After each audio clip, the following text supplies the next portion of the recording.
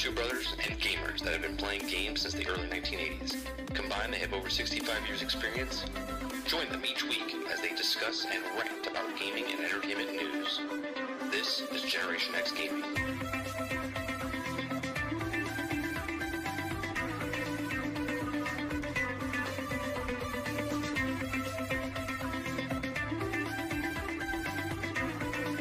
Hello, everybody, and welcome back to another week, another episode of Generation X Gaming, the weekly podcast that goes over a few of the top stories in the past week, and we rant along the way. I'm your host, 30 and Still Gaming, and joining me each and every single week is Sarge McCluskey. What's going on, bro?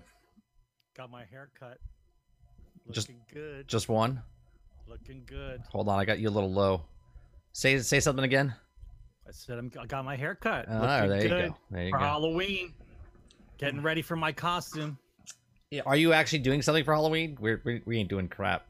I gotta work, but I'm gonna dress up for work. Let me guess. Vampire. No, actually. No. Nope, not a vampire. Disgruntled Bungie gamer. Nope. Destiny hater. Nope. Oh, let me show you my new coffee mug. Here's a cool story about this. I looked this up 5 days ago on my phone. I was like, I'm gonna buy myself a mug. I didn't buy it. My wife goes, I have a surprise for you. And I open the box, I go, it's a Marvel mug. And she's like, how do you know? I go, I wanted a Marvel mug. And she goes, well, I got you this, so I hope you like it. I go, that's the one I was gonna buy. Uncanny. Me and my wife have this thing where we're like connected, and no one understands it, but she literally picked the mug that I wanted without knowing the mug that I wanted perfectly. I don't understand how it works, but it does. That's the way it works. All right. So, those of you that don't know what Generation X Gaming is, a weekly podcast that goes over a few of the top stories in the past week, and we rant along the way. We're here live on Thursday nights at 8 p.m. Eastern on youtube.com/30 and Still Gaming. And it reminds me, I have to tweet about it because I did not tweet. I did not tweet out that we went live. So let me share this real fast. Wait, don't you gonna ask what I'm dressing up for Halloween? Yeah, go ahead. You could tell me. I did ask.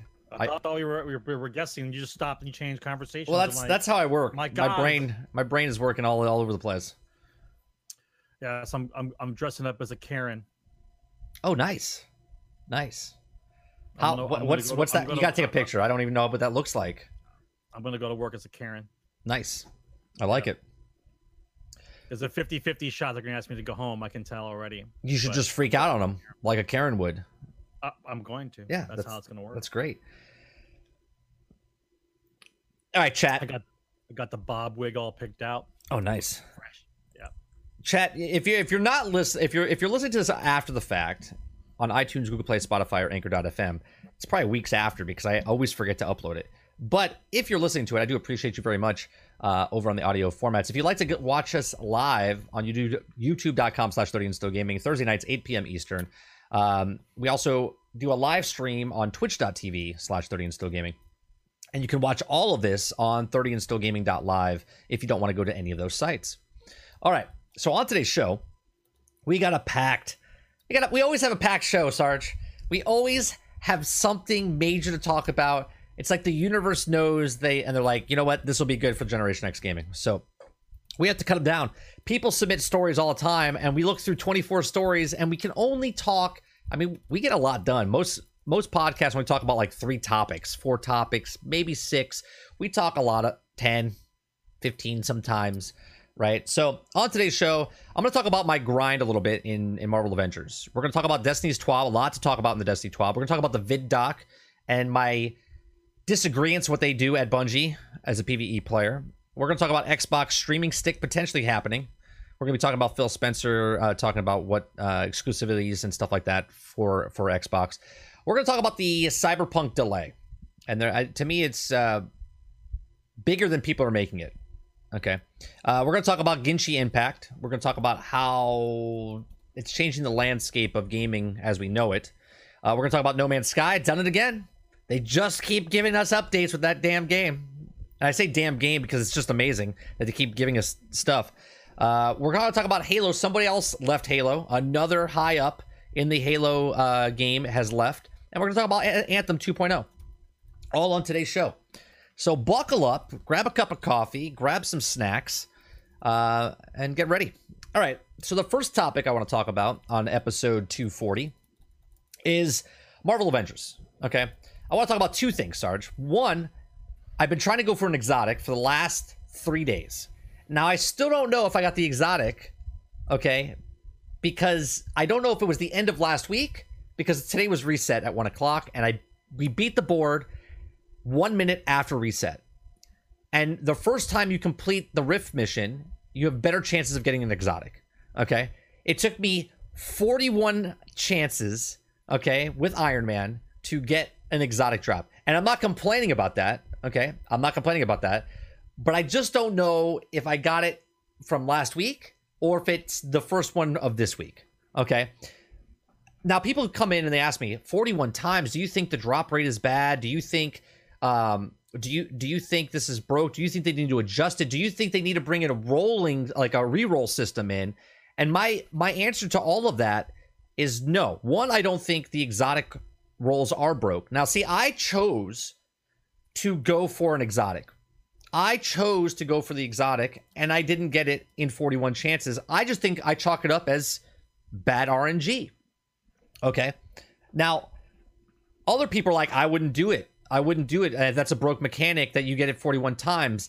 I wasn't going for a legendary. I wasn't going for a 5-star. I was literally going for an exotic weapon drop for Iron Man, right? I don't care which one it was. I wanted an exotic drop, and I know you could farm it in this thing. Some people get 2, some people get 3 throughout the week. Some people got 5. I did 41 times with Iron Man, and I only got 1. Now, I personally don't think the RNG is broke there. What I do think is broke in the game is there needs to be intentionality of challenge. Challenge 1, challenge 2, challenge 3, challenge 4. And that the stats of the exotics that drop in those challenges should equate to your time that you spent there, right?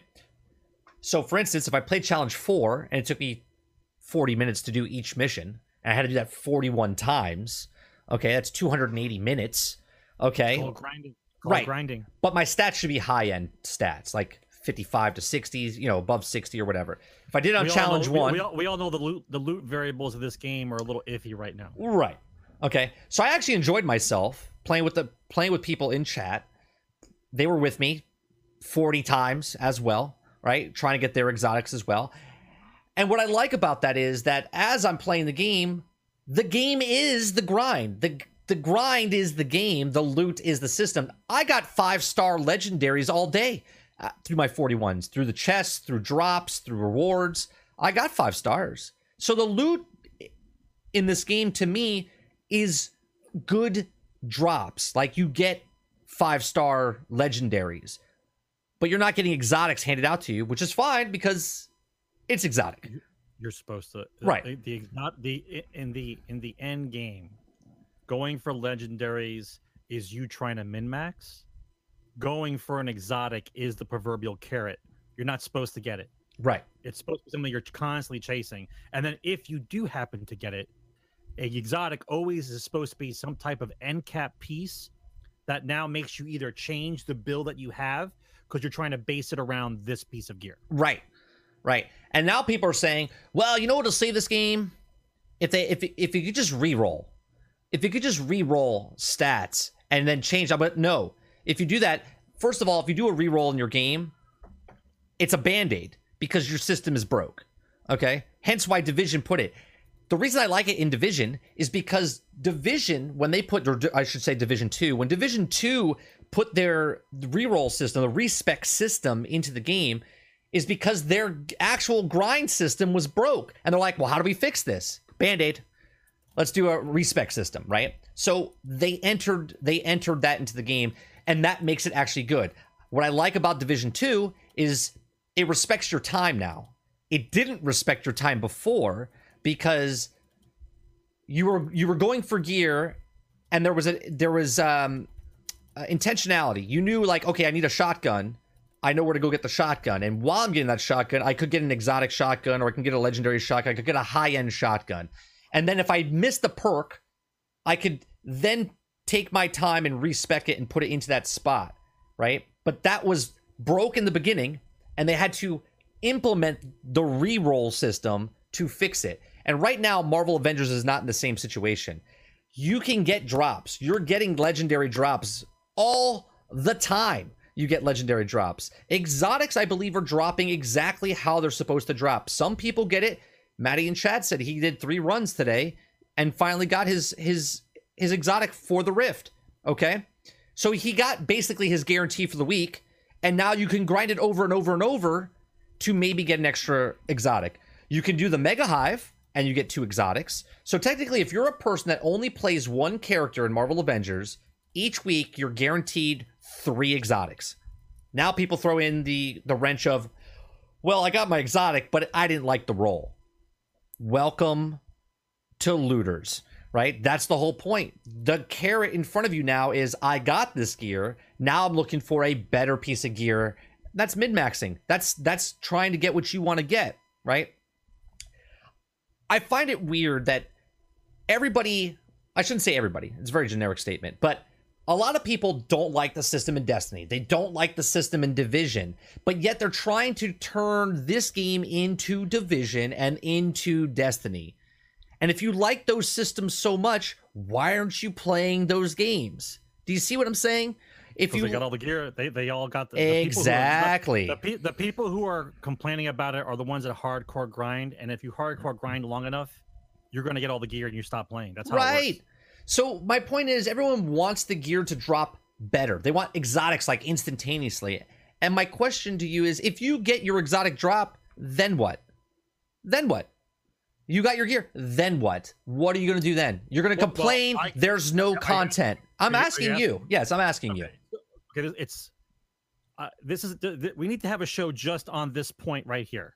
And I want to have a point. I want to do, I won't say like a round table thing, but I want to have people who've been playing MMOs and looter shooters. I want people who experience in this genre, and I want to get into a room together, and we were going to explain this, right?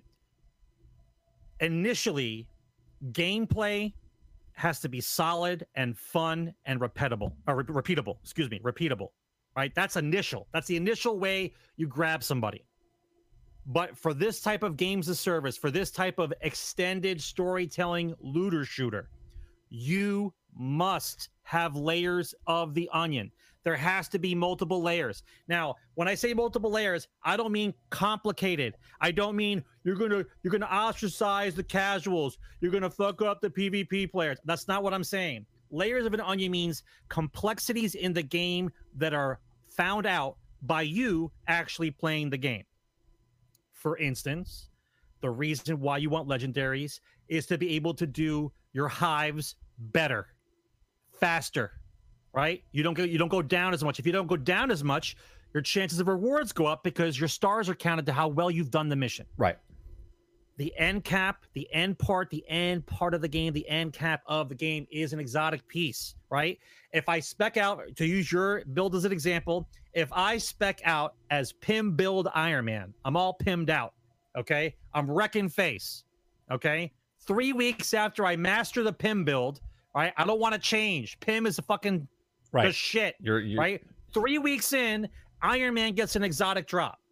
The exotic drop specifically does Gamma and some other defense that's good for synergy. And you think to yourself, okay, I got this piece of gear. Am I going to treat it like a piece of crap? I got it. It took me 3 weeks to get it.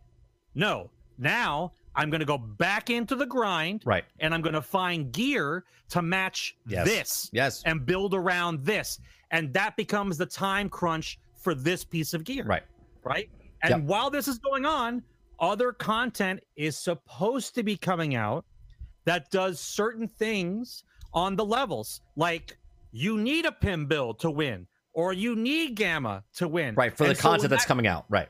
And so when that content comes out, you have something to strive for. You get to go back into the pool and you get to grind again. And then you come out and you see what you have.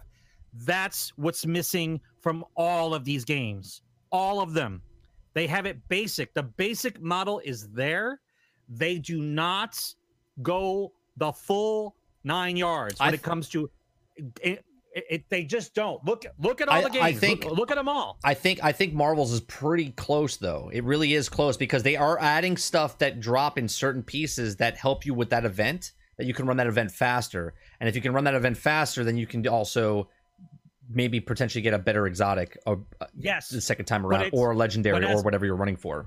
But as a complex player, right? If I have the build over here that I'm doing right now, like what I'm trying to min-max right now, I'm doing this. And then when I find that gear, it's not because I find that gear, that exotic piece, that all of a sudden all my attention is on that gear now. Right. And I forget about this one. The way the game is supposed to be, it's supposed to be like a little juggling act. Like I'm riding this, and then when I find some pieces, I min-max that one. Right. And I keep riding with this one. And then when a piece of content comes out every so many months, yeah, that's what changes this build. Right. And I say, well, I can't use this right now. I got to use this. Now, when I'm using this, I'm still working on that exotic min-max build over here. That's the layers of the onion. That's what Marvel's doing now. That's what I'm saying. Marvel is doing that little by little. Like, there's pieces that drop in the game that can help you with a thing that's not even in the game yet. The Secret Labs, there's perks that drop on gear that help you with up content that's not even out yet. This is what I'm talking about. Should make you ask a question, right? Should make you ask a question, right?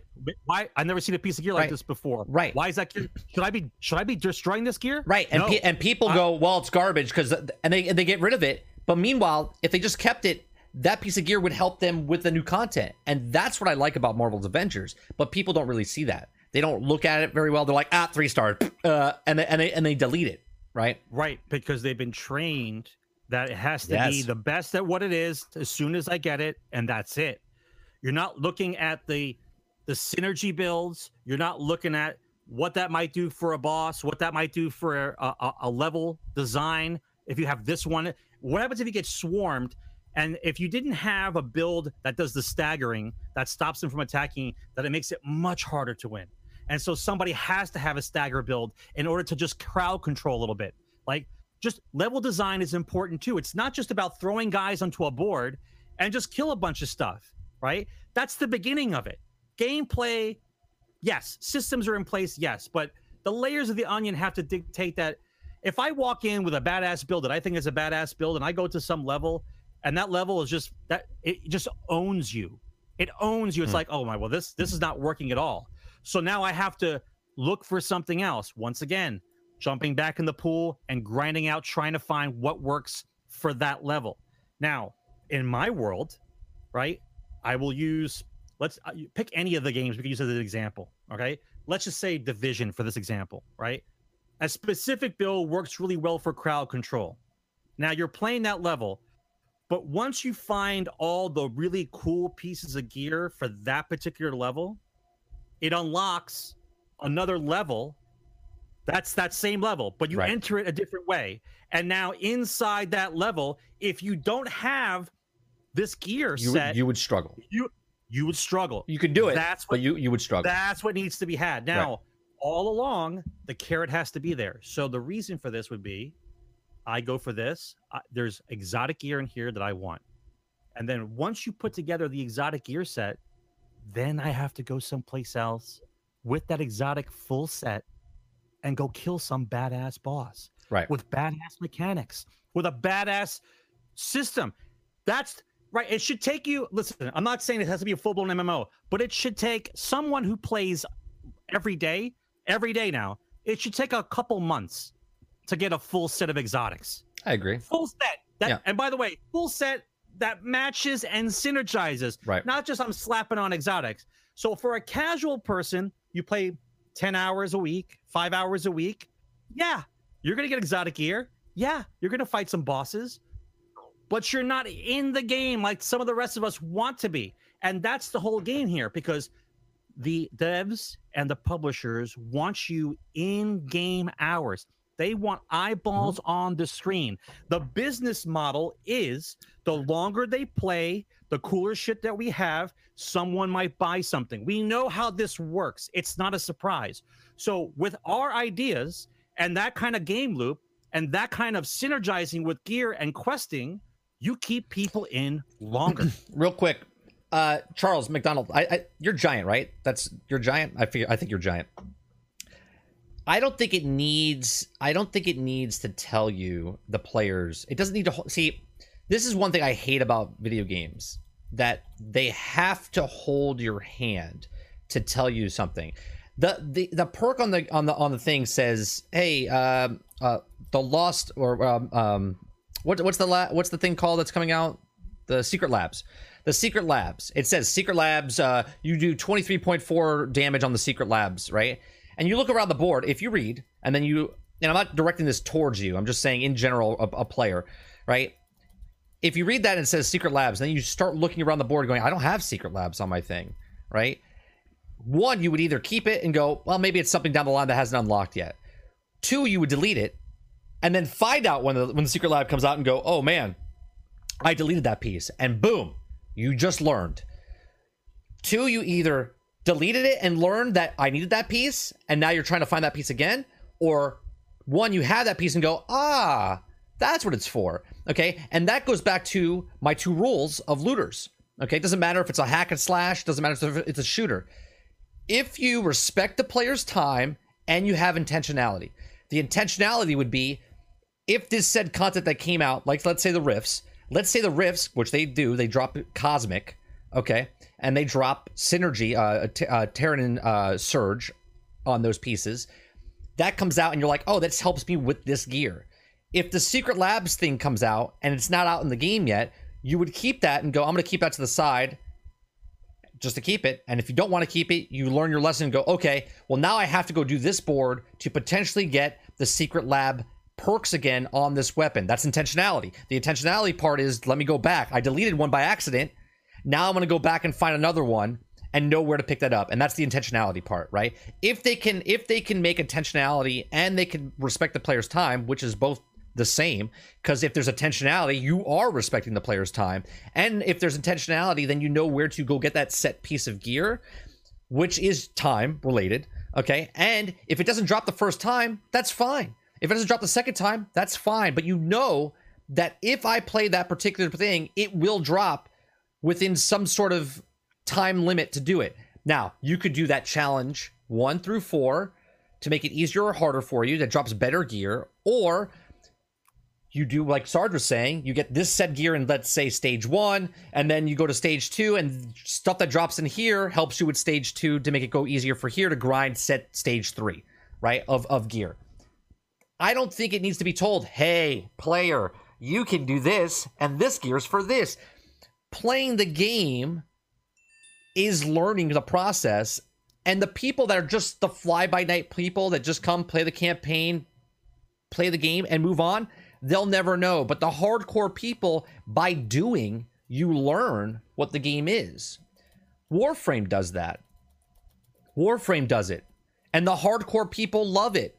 And the fly-by-night people don't, because they don't know it's there, because they're not putting the time in. It's not for them. It's for the hardcore. Yeah, but once again, there's so many different variables here in play because of the fact that you have a larger pool of people with a larger age bracket. People game longer. They want different things. What I wanted when I was 20 is different what I wanted when I was 40. Yep. This is how it goes. However, a developer who makes a game, okay, when they were developing a game in the past, they were developing a game for children. They were developing a game for children. And so they made a game, right? They didn't go, hey, let's check the demographics. Let's make sure we're not pissing off men, women, lesbians, and the LGBT community. They didn't go through this entire list. They just made a game, right? Now, there's all these other subcategories we have to worry about, like, is it good for kids? Is it good for men? Is it good for black men? Is it good for women? Is it good for SJW? Like, these are not questions you can answer. I decided to make a game. We make a game. Some people are going to like it. Some people are not. That's how games work. And because of the age bracket range that has gotten tremendous over the last 10 years, okay, it's not high school, college, and then go to fucking work and raise a kid. It's high school, college, still playing, marriage, divorce, girlfriend and baby, divorce and marriage, and we're still playing video games here, guys. Okay, so the bases are covered. I'm still playing video games. Why? I fucking love video games. Okay, I cannot get enough of the craziness that comes out on a goddamn piece of software. Right. Okay. That's why I still play it.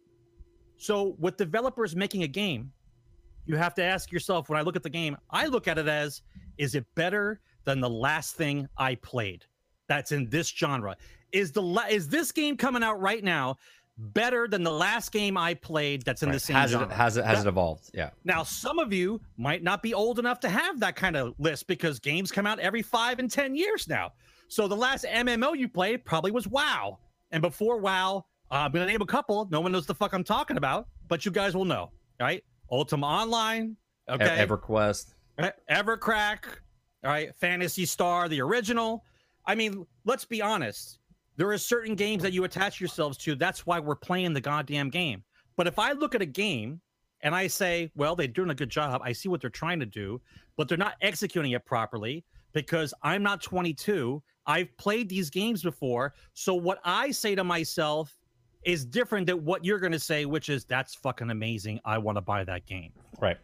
My answer is, I've played that game before. It doesn't beat the last one I have, so I really don't need to look at it. But I don't then get to go on Reddit and say it's the biggest piece of shit of all time. Well, you do. And You can. And have a battle over it. Like, because of the age differences now, everyone has there's a lot of conflict going on between games because the people who call a game crap, we know it's crap because we played it already. Not because I'm trying to call your game a piece of crap. It's just because it is. Right. Okay? To me. And once again, guys, I did not raise the stakes of the games. I did not do that. Well, we'll get more into that. All right. Please. We're gonna go to the next topic, which is Destiny. Okay. Now, did you watch the vid doc, Sarge? Did you watch the vid doc? But that TWAB was mighty long. Yeah, a lot of information there that I'm just kind of like, no, I'm not surprised about half of it. We'll get to it. This is going to play in the background. While it's playing in the background, I'll put it on loop. It's 15 minutes long, but it'll probably loop through twice, right? Because we talk about Destiny a lot. My biggest gripe with Destiny is that I know now that they're not marketing it towards me. And I don't mean me personally.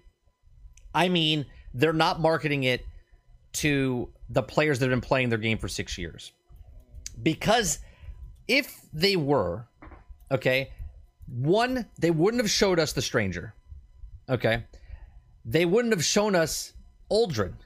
Okay? Two things that would have been like a oh my god moment for people that have been putting time in this game for the last 6 years. Now, I complained about this when they did this with Cade. When literally in the promotion material, they said, hey, Cade 6 is dead. And you're like, what the?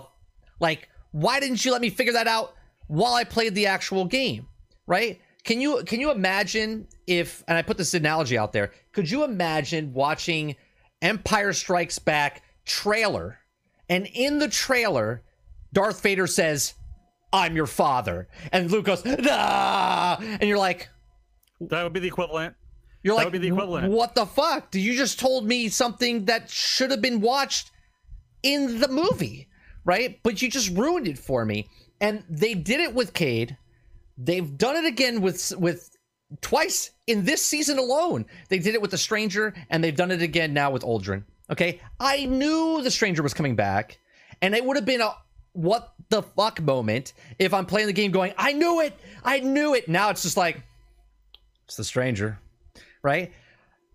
I know Uldren's coming back. I know he's going to point that gun that he did back in 2013 in the trailer on the Cosmodrome. I know he is. It's going to happen. He might have a different outfit on, but it's going to happen. They're not wasting a cutscene. Okay.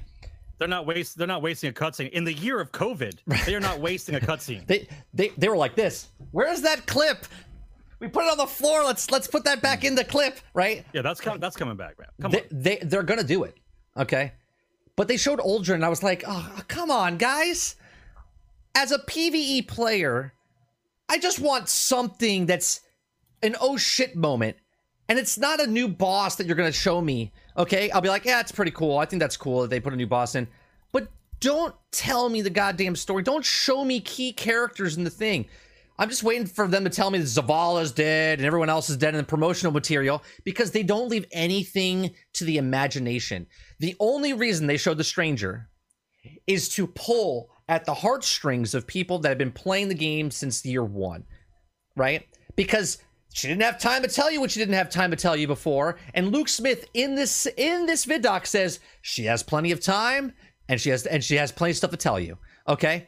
Because they know that you were invested in this character and you want to know the end of the story, right? Because they never finish a story. They're just constantly, I guarantee you these pyramid ships right now will not end this year. And they will not end next year. They'll get pushed back to the final one in 2022, okay? Because it's the lead up. It's the lead up. It's the lead up. It's the lead up. It's the lead up. It's the lead up. And then they move on, okay? But Destiny's not the only one that does this. See, I am a firm believer that this whole pushing back and the date situation is just completely out of hand, okay? When a game was done, the game is done. They tell you about it, and then they have a date because they know the game is done. This constant saying that the game's going to come out, they push a date, and then they cancel or they push it back. Now, I'm not mad at them, right? Stuff happens, right? But the gaming industry is not run by the consumer anymore. The gaming industry is run by the investor. And so they say a date because they want to make sure that the investors know that shit's coming out before the holiday season, so their stock prices are going to go up. Right? That's what they're worried about, right? There is no sweat off my balls if a game is supposed to come out in the fall and it doesn't make it till the winter or maybe the new year. You want to know why? Because they didn't say a fucking date. They just said the game's coming out soon. So that makes me wonder, oh yeah, all right, so I got to keep my eye out for this game. And let's not pretend that it's because it's a marketing issue, okay? Let's use Cyberpunk as the example in this. Well, let's not, right? Because we'll get into that. We'll get into that. You can go right into Cyberpunk. It's fine. If Cyberpunk is delayed again, which it is, okay, and it's pushed back, once again, no sweat off my balls. When your guys, let me know when the game is done. Let me know. Some of you are going to say, well, they don't want to miss out on those sales for the holidays, and my answer is, it doesn't fucking matter. It doesn't matter. If a game is done and ready to go and it goes on a shelf, it never has to go on sale. Right. If it's a good game, guys, it never goes on sale. Hey, guys, how many times was GTA 5 on sale? Huh? How many times was GTA 5 on sale? I can count maybe one time, okay? Maybe once a year during Black Friday where they take like $5 or $10 off. That game has been $60 the entire time it's been in existence. Okay, so don't say to me it's a marketing issue that they're afraid they're not going to make their money. If the game is good, you are going to make your money regardless. I'm tired of hearing about death threats to developers, unconfirmed rumors about when a game comes out. When the game is fucking done, it's fucking done. I don't care about crunch. I don't care about the rest of this stuff. You guys have no idea how much blood, sweat, and tears have gone into your games before you guys started caring about fucking crunch, okay? You guys wouldn't see half the shit you saw in your timeline if you ever knew how game systems work, how the whole industry works. So let's not put that into the actual conversation. I think it sucks, sure, but is it going to change your mind that you care so much that you're not going to buy the game? No, it is not. Let me bring it back. Let me bring it back. Look, chat's saying, look, I'm not going to buy the game unless they give us information. Giving information and telling you the storyline of people that were vanished and then coming back out of nowhere, I would rather them not tell me Darth Vader was Luke's father in the trailer and rather watch the movie to see it. Okay? That's what I'm saying. They could be very generic of showing you what they is, but it's orientated in that way because they know the people that have been playing for 6 years. They're like, oh, they're losing interest. So let's bring back the stranger and show them the stranger is coming back. They're afraid. Because they know you'll come back for that. They know that Uldren's been gone for 2 years. Okay? It was at the end of the Red War, or I'm sorry, the Forsaken. Okay? At the end of Forsaken, when the last time we saw Uldren, we didn't see him in Shadowkeep, and now it's been 2 years since we saw him. And of course they're going to show you him because they want you to come back because this is it. This is the moment that Destiny's been waiting for. Okay, this is what they're doing. So, as a PvE player, I'm disappointed that they showed us Uldren. And for someone to say if they didn't show it to us, someone would have spoiled it to me on Twitter or whatever else. BS.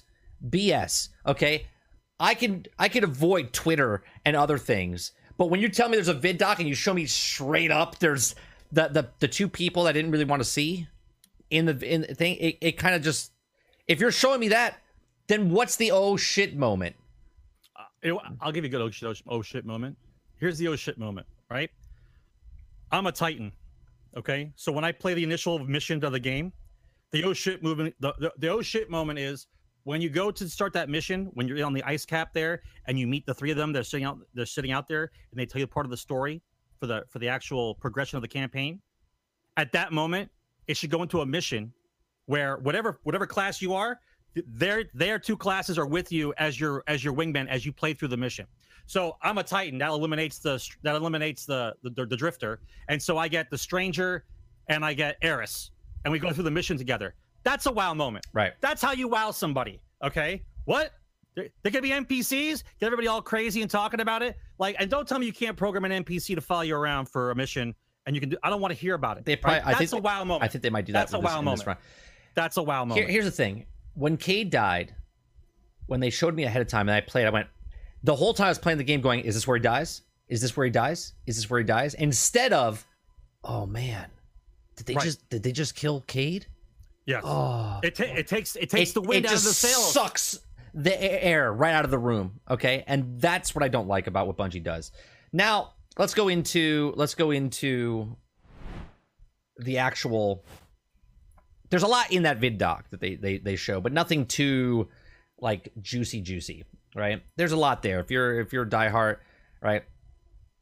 So they do tell you what comes part of it, right? So what you're getting in Beyond Light on November 10th, you get Beyond Light campaigns beginning. I can bring this back up on the screen. Let me bring this back up. You get the Stasis unlocks, Titan Behemoth, Warlock, Shadebinder, and Hunter's Revenant. You get Salvation's Grip exotic grenade launcher quest. Free to all players, you get new destination Europa, new Cosmodrome experience, new season armor, new exotic weapon, new strike added to playlist. Yay. They took out 7 of them, and they're giving you back 1, Sarge. New lost sectors, 100 plus seasonal ranks, new archive, artifact, mod, new triumphs, shader and emblems, Iron Banner, and the Dawning. Also on November 10th, you'll get the seasonal artifact and reward track unlocks. Okay, you get the Empire Hunts Begin, which is probably like the Baron type missions where you're going to hunt those guys down. You got the Glassway Strike opens. Okay, you get the Uncovered Europa's Secrets 10 through January 12th. On November 13th, you get Adept Weapons and added to the trials. On November 17th, the season missions begin. You get the Wrathborn Hunts Begin, which will probably be the public event type of situation where you're going to be chucking balls at some penis in the mingle that comes up, right? November 21st, Raid opens up, Deepstone Crypt. December 8th, the first Iron Banner. December 15th through January 5th, you get the Dawning.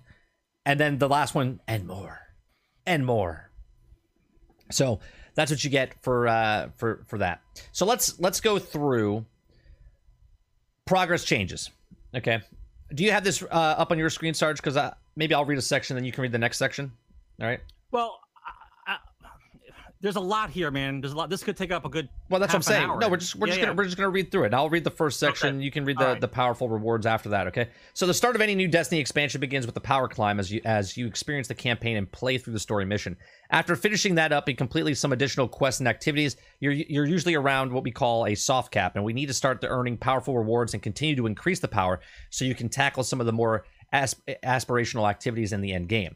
After you reach the hard cap, then there's an additional 10 power that you can earn through the earning of pinnacle rewards. And if you choose to hit the pinnacle cap, if you choose to hit the pinnacle cap, here are the new power caps that you're aiming for this next season. Soft cap is 1200, hard cap is 1250, and pinnacle cap is 1260. When you first log into the season, all your weapons and armor will be at 1050 power or higher. And if you have anything already over 1050, it will be unchanged, and anything under that will be brought up to 1050. All new players will start at 1050 as well. right? As if you weren't playing at all. Right. Even if you weren't playing at all, everybody starts off on the same. And this is why I don't play the game. but that's the reason they said that a long time ago, that they wanted it to be that anybody can pick it up at any time. That's what they said. I'm okay with that part of it. But the part that makes me crazy is when you get to the hard cap or the pinnacle cap of the game, where you as a player are grinding your ass off trying to reach hard cap, when it as an intelligent human being, the best thing to do is just put the controller down and wait for the next season to come out, and you'll be brought up to the next level. Yeah. It's like it doesn't make sense to me sometimes. Like, why would you do that? Yep. So powerful reward changes. We heard a lot of feedback from players and more opportunities to earn powerful rewards from activities you can enjoy most. We have a change coming in that allows you to have chances to earn powerful rewards from strikes, Gambit, Crucible, and from seasonal drops, all the way up until the hard cap. It will still be much quicker to continue to complete all the powerful rewards sources each week. But if you just want to play strikes or Crucible matches all day, every day, you can continue to earn powerful rewards. Now, sure. I just want to let you know, I actually said this 2 years ago. I said, why can't I do every 3 strikes I get a powerful piece? Every 3 strikes. If I have to do 3 strikes to get 1 powerful piece, why can't I do 3 strikes again to get a powerful piece? Right? Why are you telling me how to play the game? Why do I have to go play Crucible? Why do I have to go play Gambit? So this right here, fantastic. Thanks for listening. For everyone that talks shit about me that I don't know what I'm talking about, there you go. Okay? Thanks, Bungie. Thanks for putting my idea in there. Okay? Well, let's be honest. The reason why let's talk from a developer standpoint. The reason why they make you go to those sections of the game is to keep population levels adjusted. That's the reason. Oh yeah. They're afraid that there might be too many people, that if you know you can get everything you need from PvE and you don't need to go to PvP, that the population levels will be so low that certain game modes won't be available and you'll be waiting too long. Right. Well, that's why they keep bouncing you around. Which is I get it. Problems that are happening in a lot of games like Marvel Avengers right now Sure. Okay, so it says, we hope it continues to increase the power during the period when you still close to soft cap, and it may find compelling to some more powerful sources like the Ordeal very difficult. Tokens and collections. Destiny is at its best when you're shooting aliens and getting loot and becoming more powerful. That gameplay loop breaks down when the best way to increase your power level can be standing in the tower handing tokens into Lord Shaxx. Yes, been talking about this for about 4.5 years. Starting next season, gear received from collections and turning in tokens will have a lower power than the previous season gear. Earned through token purchases will be 20 power below your power level, and collecting buybacks will be capped at 1050 power. That's another good fix. Okay. Economy changes. Some currencies and items have changes coming either at the end of the season or in the near future. Here's what we expect when the logins next season. Materials with no home. With several destinations going from the Destiny Content Vault, or the Disney Vault as I like to call it, many of you have been wondering what is going to happen to the currencies found in the areas currently underneath the pyramids. They're going away. The simple answer is that there's no changes to these currencies in the Season of the Hunt, and you'll be able to continue to spend them at the vendors normally. Starting in Season 13, Phase Glass Needles, Alkaline Dust, Simulation Seeds, Sapphite will no longer be accepted by vendors. For those of you that will have unspent stockpiles at the end of the Season of the Hunt, Spider will be kind enough to offer a small Glimmer exchange to take off your hands. But you'll realize the best value is spending them before that point. So make sure you turn in your stockpiles before the end of next season. So what, you haven't told about January? No. Well, the season that's about to start, when this season ends, the currency will be valueless, is what they're saying. No, it says before the end of next season. That's the season coming up. That's next season. Right. That's the season coming up. At the end of that season. At the end of it. So January. Right. So like January. Okay. There, the other items will be removed from the inventory at the end of the season of arrivals. Some, like faction tokens, have not had a purpose in quite a while, and others, like experience ramen coupons, have never really had a purpose, but also held some sentimental values. We know that this might be hard to part with in those, but this time to let them go. All right, check out the full article there. Bounties. Back in late April, we shared some plans on how to tackle the problem with bounty fatigue. We've made some shifts in the seasonal bounties and reduced their importance of earning seasonal currency and seasonal progress. We're happy with these changes, but still want to continue to improve the bounty system overall. One of the plans we previewed was eventually replace weekly bounties with new mechanisms to provide players with a set of non-expiring and account scope objectives each week that will grant lots of season rank progression. And was also still working on a system and share more about it in a targeted season of season 13. Which means there's nothing new there. Correct. That whole little paragraph right there. They're still looking at what could do. They don't know what to do yet. Yeah. I got it. Season Pass. The Season Pass you've come across and known since Shadowkeep is largely staying the same. There will be a new weapon at the armor and earned both at the free track and the own path. One big change of it is adding Bright Dust to the Season Pass. As mentioned before, we wanted to change the way that you earn Bright Dust and move more towards the account-specific paths to give players with only one character significantly more Bright Dust than we've been earning over the last year. Here's a high-level look at the changes coming in season. So Season Pass free path will now offer 7,500 Bright Dust. Season Pass own path will offer 3,000 Bright Dust, and weekly bounties will now arrive at 100 Bright Dust. That's 100 less. Right. They used to give you 200. Now they're only giving you 100. So with these, they're giving you a big bump in the back. This is like getting a new car. I give you a big bump in the front, but I get you in the back end. Right. Right. So if you like for me, it doesn't matter to me. Like I don't care. Like I've got like 30 grand in Bright Dust, right? Because I do the weeklies and I chill out. I don't buy everything under the sun. If I like it, I buy it, right? But over the grinding period of time, if people buy a bunch of stuff, the ability out of season to gather Bright Dust is now lessened. That's what that sentence is. Next.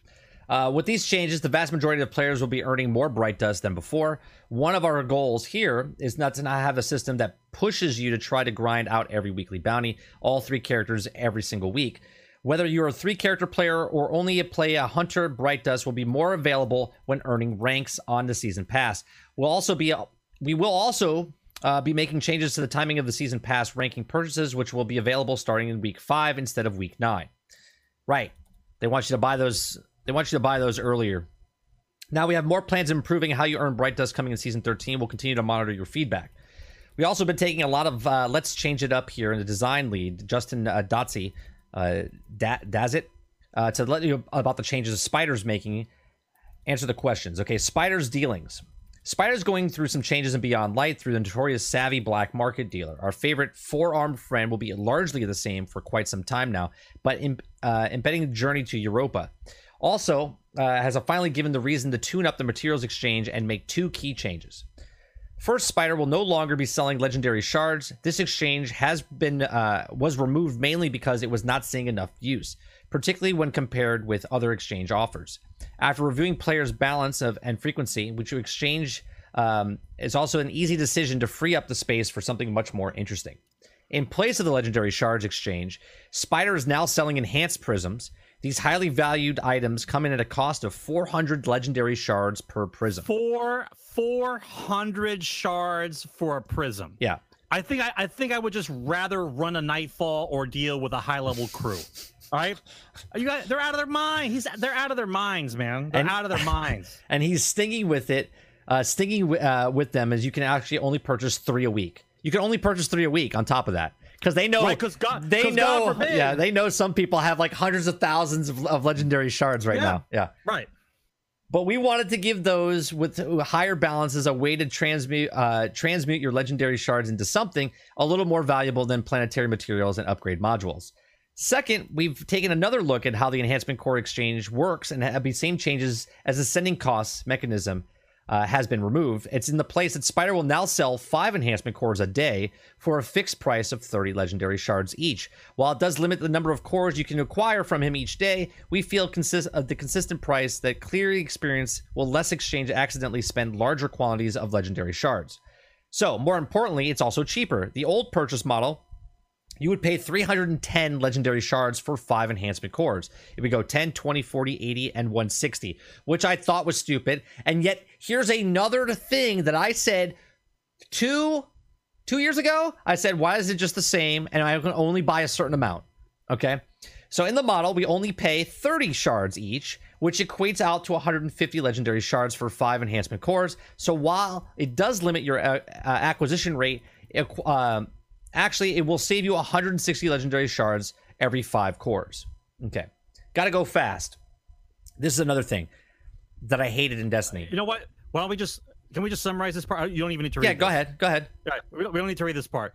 Everyone understands that the mod on the Sparrow that makes it spawn faster is a fucking wasted spot. Everyone knows it. It's a bullshit spot. So they're telling you that you can pull it out of collections, and it'll have other perks on there besides the speed up spawn, because now all bikes will have speed up spawn, right? Because that really matters how fast the Sparrow spawns. Well, they want you to go through the game a little bit faster, right? That's it, right? Next, Eververse, starting the hunt, starting the season of the hunt, Bright Engrams will now contain all Eververse content from season 1 to 3 seasons prior to the current season. Excluding content from the special events like Festival of the Lost and the Dawning, etc., here are some practical examples. Season 12 Bright Engrams contain all content from seasons 1 through 9. Season 13 Bright Engrams contain all content from seasons 1 through 10. Okay. Here's the thing. I'm okay with this, but I think it's a little bullshit because I'm going back to Destiny 1. They wanted you to play content because you were legendary and what you did mattered. Okay.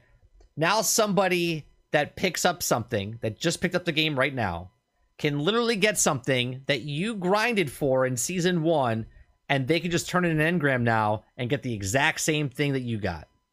And I believe that also goes back on the actual vid docs from seasons past, where they said that they wanted the player to feel like not exactly a FOMO, but I got this gear because I played that season. Right. And if you didn't play that season, you couldn't get that gear. Right. And now what they're saying is anybody can get anything anytime they want. Yeah. So nobody's special. Hear that, snowflakes? Hey, nobody's special. No, all snowflakes are the same.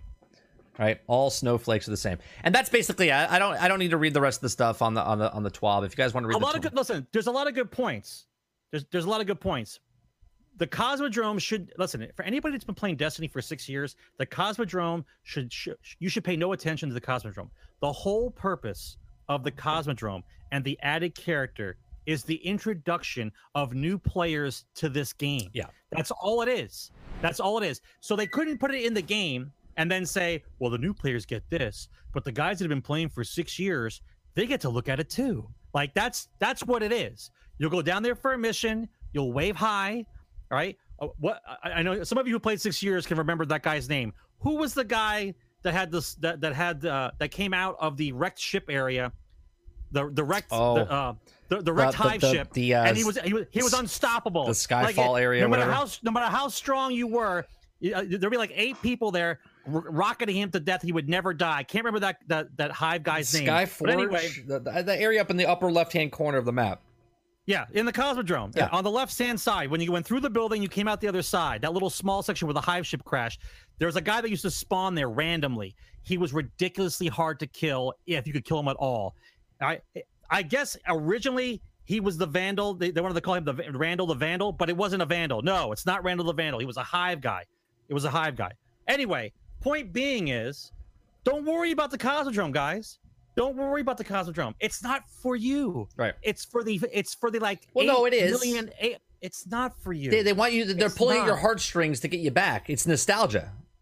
I get that. Like somebody inevitably will erase one of their characters because they have 3 consoles with Destiny on it. So they're not going to be a big deal for them to erase one character and start the game over fresh just to see that whole little string, which would be cool. But it's got nothing to do with you. Right. We're interested in the up and coming, the Europa, the storylines, what's going on. I want to see Stasis. I'm interested. I'm not saying I'm uninterested. I'm interested.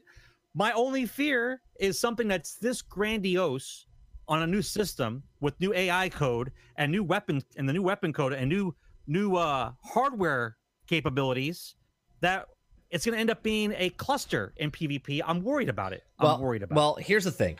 Let me put it very clear. I come from Destiny playing the 6 years, so I'm a little salty on it because of where I put my time in and what they're giving back to me. Okay, where if you're a new player coming in and you don't know anything about Destiny, you've never played it, maybe you stopped after Destiny 1, you haven't played it in the last 3 years, it's a great game for the value that you're going to pick up, especially if you get it on Game Pass, or if you're just playing it for free, or if you pay the full price. It's a well done game, and it will pull you in like a stripper does when you go to a strip club. Okay, Destiny will make eye contact with you, and you're like, yeah, sure, let's go, right? And you're ready to go. It is a great game. When you start pulling the trigger and start shooting the guns, you're like, oh my god, this feels so good. It's so much fun. Okay. And if you like the game, you can like the game, right? I don't hate you people that like the game for what you're getting out of it, but people hate me because I talk shit about your game, because I'm talking shit about your ex-girlfriend stripper. Okay, people get mad at me. I've seen the wizard, I've seen the hooker behind the curtain, okay, and I'm not impressed with it going forward. Okay, but if you're a new person coming in, it's a fantastic game. I recommend it for anybody that wants to play. Okay, it's a tremendous, it's a phenomenal game. It's a phenomenal game. Think if you're a new kid. Let's rewind the clock a little bit. Let's say you're a new kid and you get an Xbox Series X for Christmas. Right, your parents get you one. Let's say you're 13, and they give you Destiny.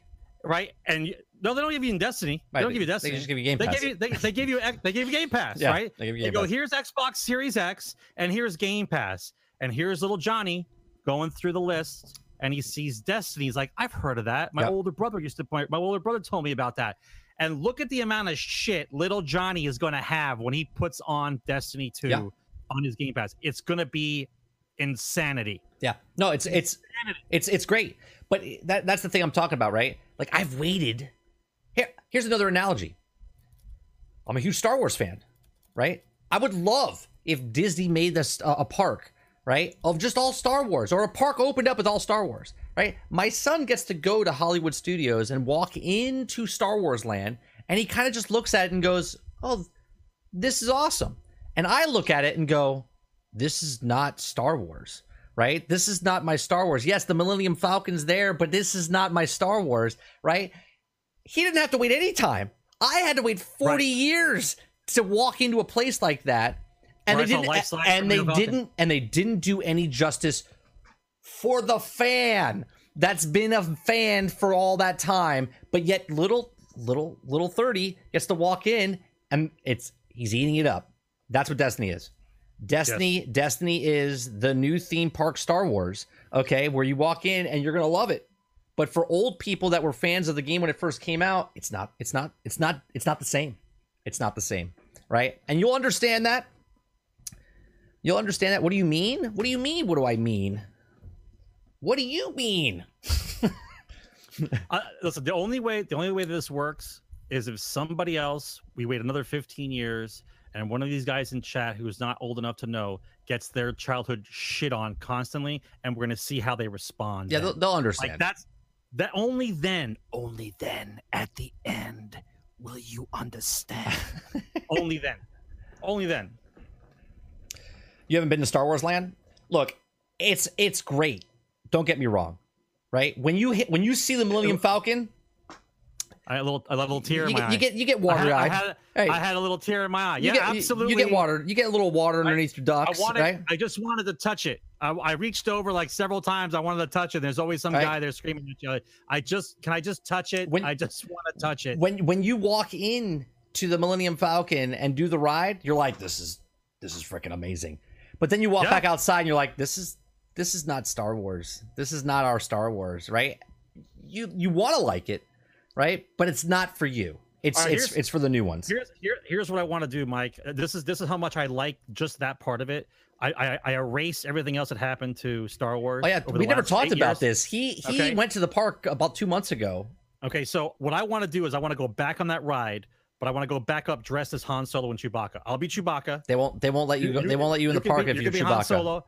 All right, well, you can wear the clothes that look kind of like Han Solo. You don't have to wear the exactly. Well, I'm saying you can't walk in as a Wookiee, is what I'm saying. Well, I can have a backpack and I can have a mask of a Wookiee and I can put that thing on while I'm in there. I know I can do that. You're not going to check my backpack for a mask. I can get the mask. Maybe what we can do is I'll be Luke, you be Han, and we dress as stormtroopers with no helmet, just the body armor. I don't even think they're going to allow that.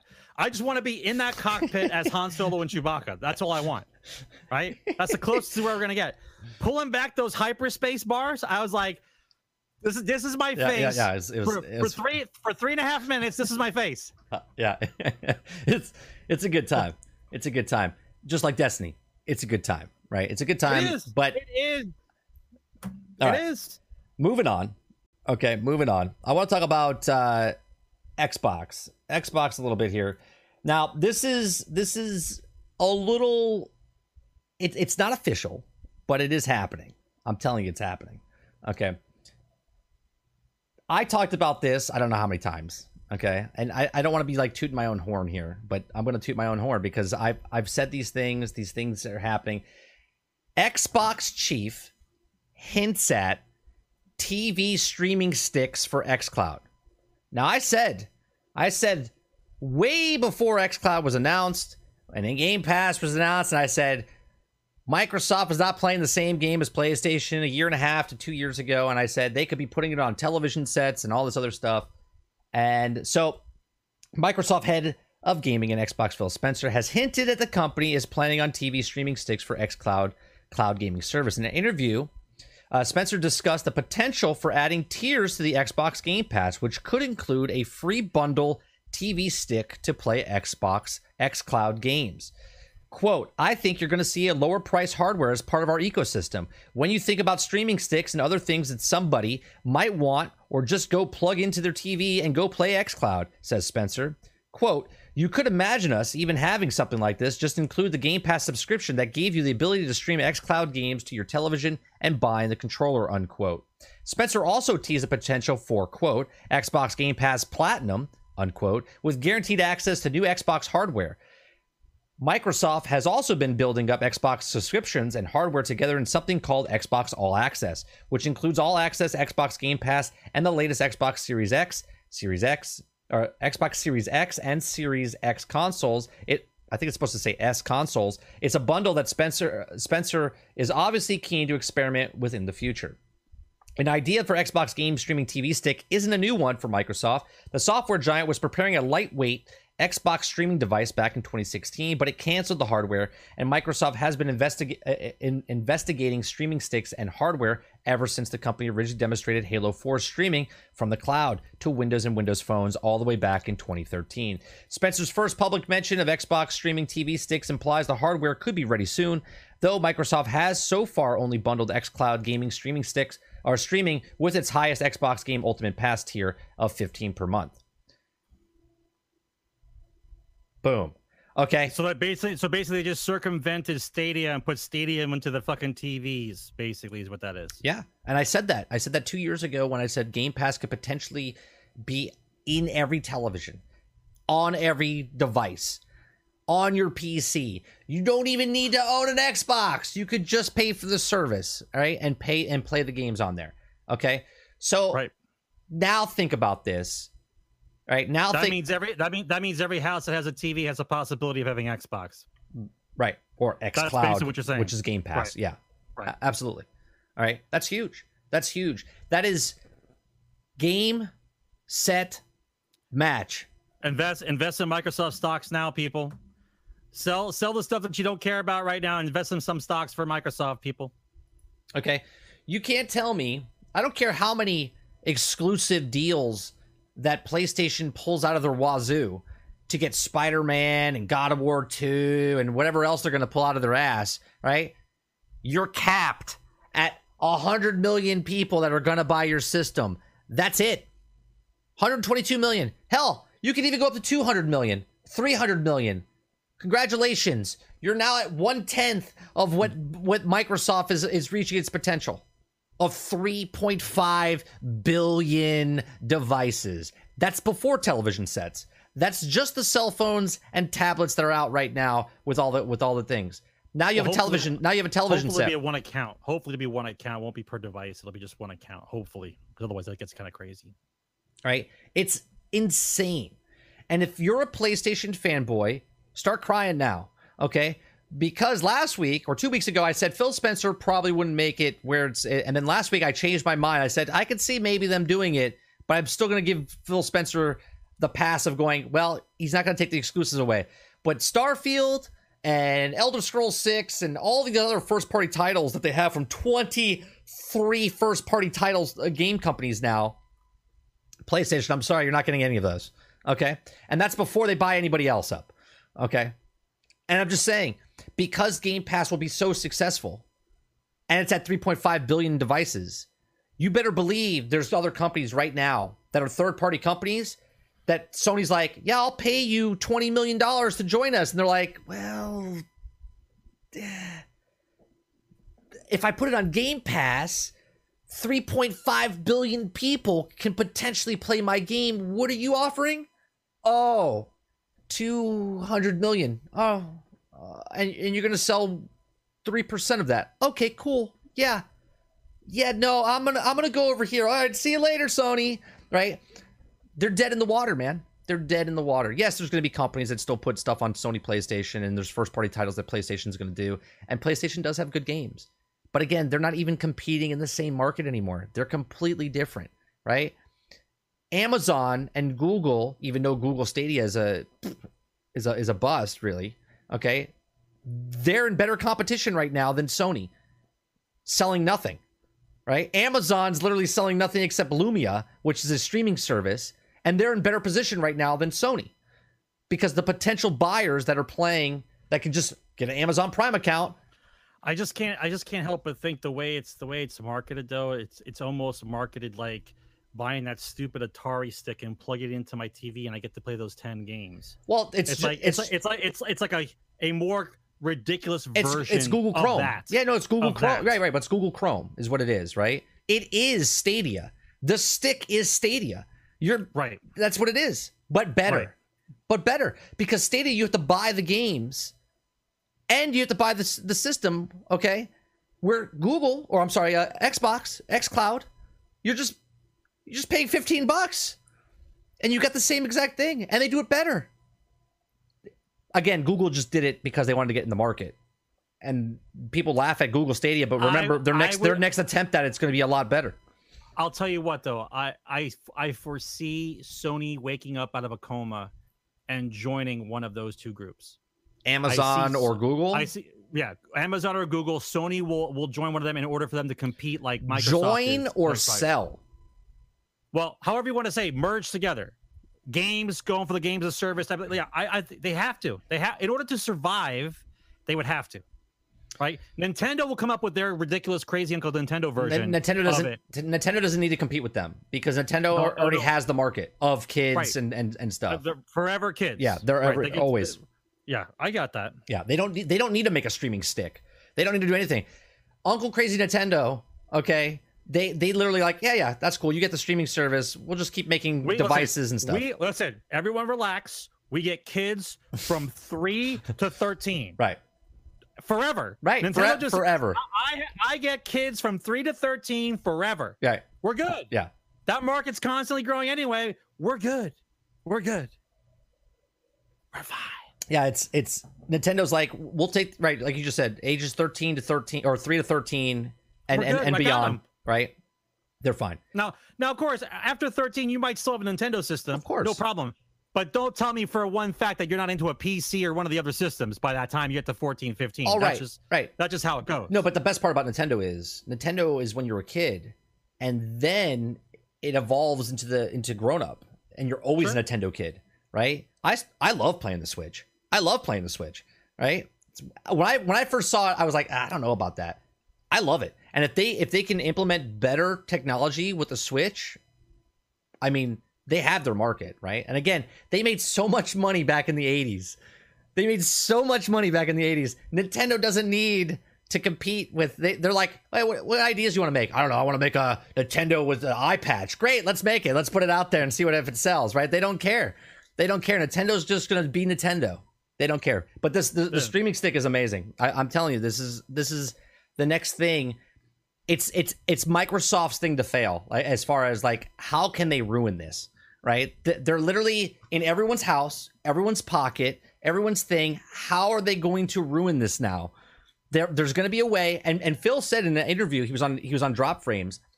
They asked him a question about, are you going to raise the price or whatever? And Phil said, no, we're confident where the price is, and we're gonna make They'll have enough packages. we'll make They'll enough have we'll, packages. we'll make enough revenue from it over years down the road. He's like, we're not even worried about the price. We're gonna keep it where it is. Because think about it. Right now they have 15 or 20 million subscribers a month. Okay. For Game Pass. At we'll just say 1250 because it's 15 or 10, right? We'll just say 1250 times 20 million a month. Okay. They're fine. They're fine. That's a couple of billions of dollars. Okay. For the year, okay, which they're not going to make if they were selling consoles all the time. Again, 250 million a month, right? just from just a month, doing nothing Yeah. except just there you go, right? Yeah, times 12, it's 3 billion a year, right? 3 billion a year, just right? just because, yeah, just 3 because billion a year, just because we didn't make anything yet, right? We just give you the opportunity to play our games, to play some games. Yeah, 3 billion. Yeah, and that number's going to exponentially go up as soon as stuff comes out, right? So let me get the next Microsoft news here. Let's see. Do you think Microsoft buys Hello Games? I just threw that out there. I was just saw. Do you think they buy Hello Games and bring No Man's Sky into the Microsoft world? You're not trying to make me change my mind about what company they're going to buy. No. I'm just. I still think it's going to be Square Enix. So I'm just saying. Do you think they pick up No Man's Sky? That's all I'm saying. I think that Hello Games falls right in line where they should be on Game Pass. They are on Game Pass. They are on Game Pass. What I'm saying is because of that. Because of that. Well, because of that. They fit under the number, under 100 people. They have 24 people that work for Hello Games. They make good games. They make a good independent company, right? I think their games fit on the Game Pass model. Okay, I think Hello Games can get picked up by Microsoft, but that's just me. All right, so here's the next story. Jason Schreier, good old Jason, right? He does some good reporting. I disagree with him on the Cyberpunk stuff when he was talking about why they're doing crunch time. It didn't bring up the COVID one time, but Bloomberg scoop: Halo Infinite director and longtime 343 executive Chris Lee has left the project. This is the second Halo Infinite director to depart in 2 years, and another sign that the game's turbulent development cycle. Okay, what do we think about this, Sarge? What do we think about Microsoft? Let's see. Let's go through this. It's a 20-year-old franchise. Everyone knows on the planet what it's supposed to be, but apparently guys who are making six figures and have been in the video game industry for God knows how long don't know what Halo's supposed to be.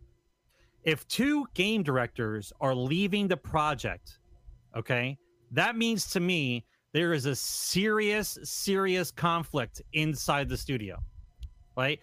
Let's just go through the basics.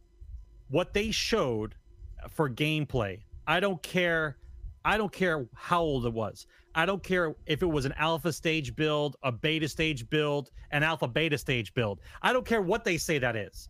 The fact that they released that gameplay and thought that nobody was going to say a word is a serious lack of knowledge of what is going on. There's just no way, right? Right. By the way, game directors get paid like six figures, people. If you don't want to make six figures because there's that much drama going on inside the studio, there's something seriously wrong with that game. Okay? Whatever they were told, they had to get it. They had to get out on a specific timetable that it had to come out for the new generation. And you know that's what it was. You knew that they were given a timetable, and they said you have got to come out with the game for the system release. We want to have a game that goes with it. We just want to have one. Right. So you guys have to get on it.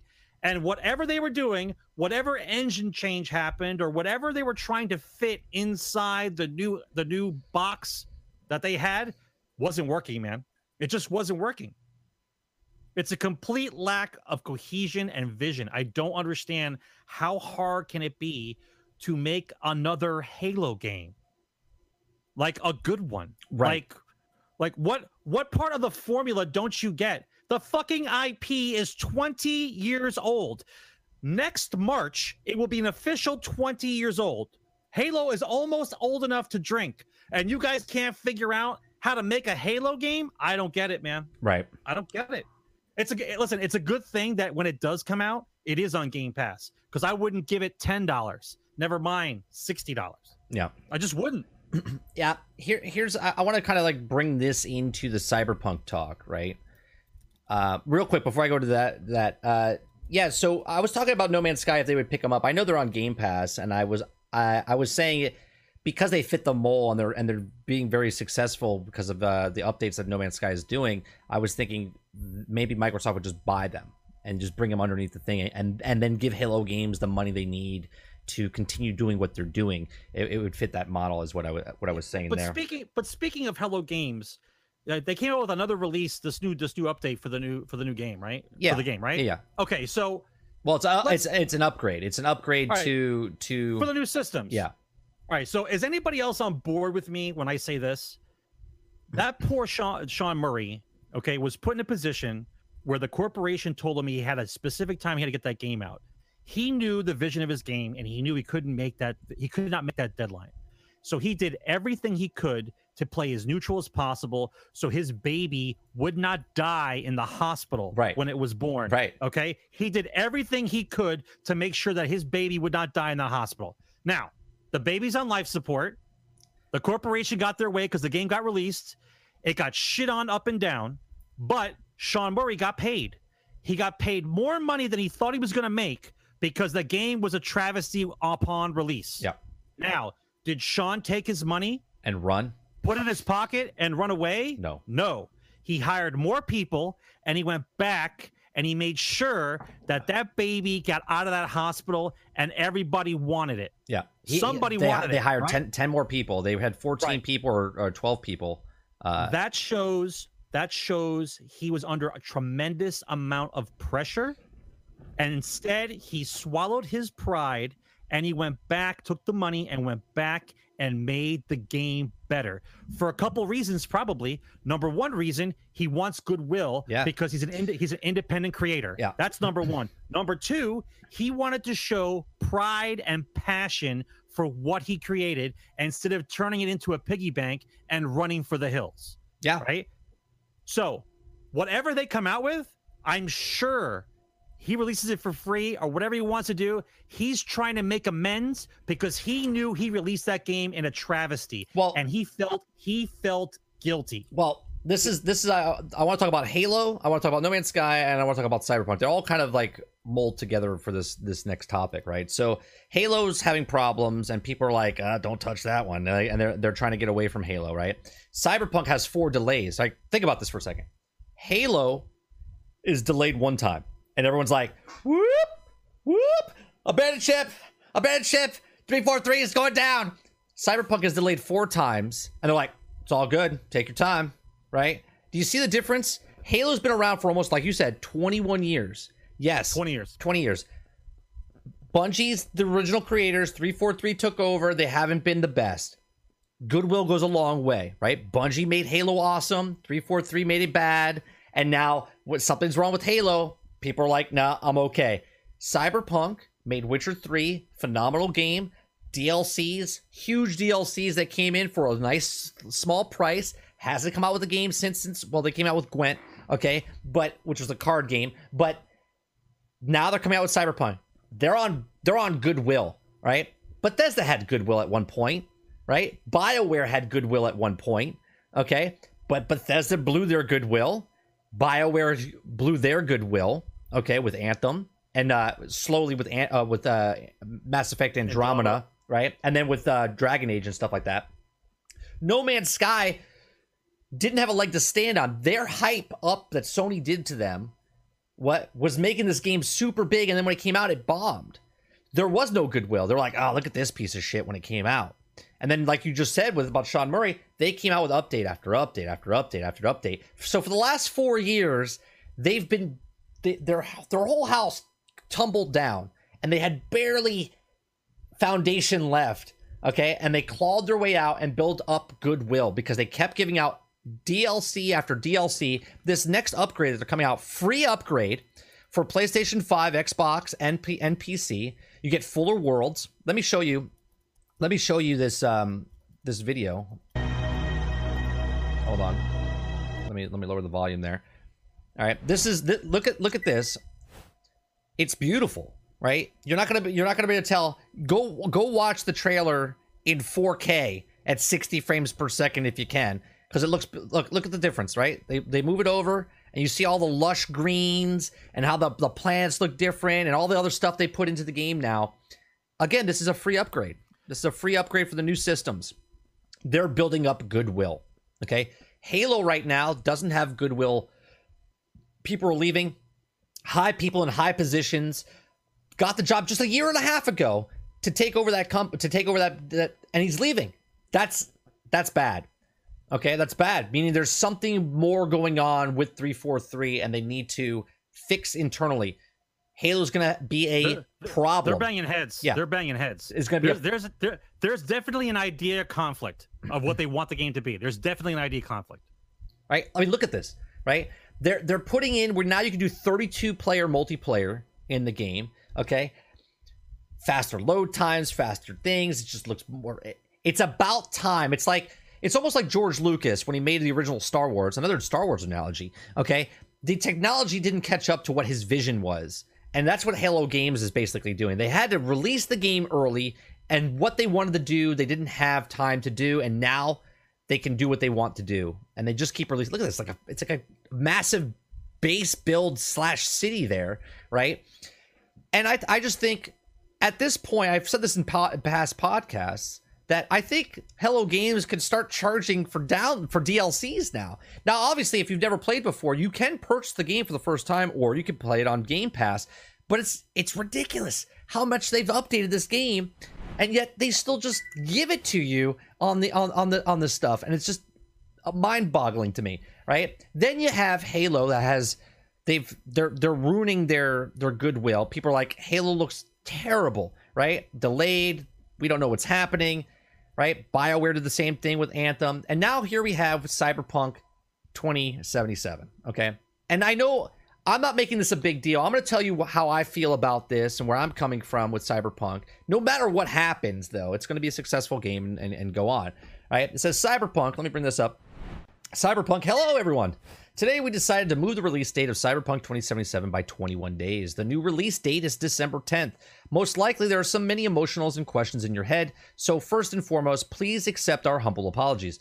The biggest challenges for us right now are shipping the game on current gen and next gen, the PC at the same time, which requires us to prepare and test 9 versions of it: Xbox One, Xbox One X compatibility, and Xbox Series S/X and PlayStation 4/Pro compatibility with PlayStation 5, PC, and Stadia. While working from home, since Cyberpunk 2077 evolved towards almost a beginning at next-gen titles somewhere along the way, like, this was a shocker. I said it when they first announced it. I said this game should never be released on this gen console, and I'll get that in a second. All right. Needs to make sure that everything works as well, every version runs smoothly. We're aware it might seem unrealistic when someone says 21 days can make a difference in such a massive, complex game, but they really do. Some of you might also be wondering what this words mean in light of us saying to achieve a gold master some time ago, passing certification or golden gold, which means the game is ready. Can be completed. Now, it's also content in this, but it doesn't mean that we have stopped working on raising the quality bar. Our curated of this time, okay, were mainly improvements of being made with it when they distribute a via day 0 patch. This is why the time period is uncalculated. We feel that this is an amazing game in our hands, and we're willing to make every decision, that even the hardest ones, to ultimately lead to you to get the video game you fall in love with. Now, they've been waiting 8 years. People have been waiting 8 years, and I'm saying, why can't you just wait 8 years and 4 months, right? Like, supposedly, this game was supposed to release in 2019. Okay? Bullshit. Well, that's what that was. Original date was 2019. Bullshit. There's an article that came out last November or December. I can't remember when.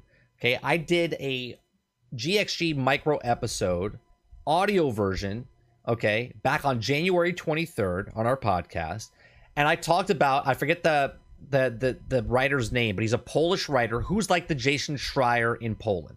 Okay, he follows the Cyberpunk and wrote about it, and he did a podcast in early January and wrote the article in December saying that Cyberpunk would delay the game, right? This is when they announced it in November that their release date was in April. Okay. He wrote an article saying that the game would be delayed if they couldn't to get it running on this current gen consoles, meaning the Xbox One X and Xbox One and One S, okay, and the PlayStation 4. They said if they can't get it running, they'll delay the game.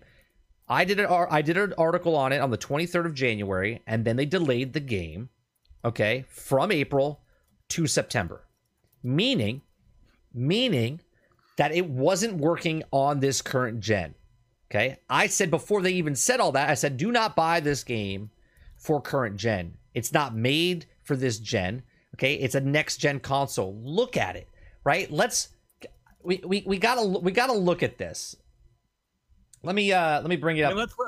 For those of you that are not into like a lot of tech stuff, like just pay attention to it. It's like there's no way what we saw can be running on new gen. Listen, if that stuff that we saw running for Cyberpunk can run on current gen systems, then I got a lot of questions about Destiny, Division, and all the rest of those games if that's gonna be handled on there. There's just no way. Look at the graphics of this. This is going to melt your Xbox One. Okay? It might run on the Xbox One X decently. Okay? But this is not made for this current gen. Now, obviously, as a business, they have to get it out because no, they don't. 90 No, I understand that, but this is where I'm going. 90% of the customer base is going to be on the old gen consoles. PC doesn't matter. If you're on a PC, you're on a PC, right? Your graphic card will melt if you have a lower end one. But overall, this game is meant for the next gen. Now, what's contradicted to themselves, saying that the article rumored that they're delaying the game from April to September because it doesn't run on the current gen consoles. And then, I believe in July, if I'm not mistaken, they said that the next generation of this game is coming out early next year. Okay, well, the thing they just put out said that they're delaying it 21 days so they can smooth out the stuff for the next gen. Well, let me ask you a question. If the next gen's not coming out till February or March, then why would you have to delay it 21 days when the game should come out normal on the current gen consoles, right? And then now you're running it just the upgrade. Are you working on the upgraded version, like the port over to the new systems, but not the new game, the upgraded version? You see what I'm saying? Like, this game will run, like Marvel Avengers will run on the new system, have faster load times and stuff, but are they doing the ray tracing and stuff like that? Because that's not supposed to happen until February or March or early next year is what they said, and yet they're delaying it to fix it, to run it smoothly on the new systems, but at the same time, they said that the new system is not coming out until later next year, and they'll let you know about more of that later. So this is what I'm confused about, right? They say that they're working on it to smooth out the new versions on the 9 platforms they're doing. The upgrade is the next gen version. No, that's what I'm saying though, Dupless. They're talking about releasing the next gen with 9 consoles. So what I'm saying is they've said in a past article that they're not releasing the new version of the game on the new consoles until early next year. But this is saying they need 21 more days to get it out. Do you see what I'm saying?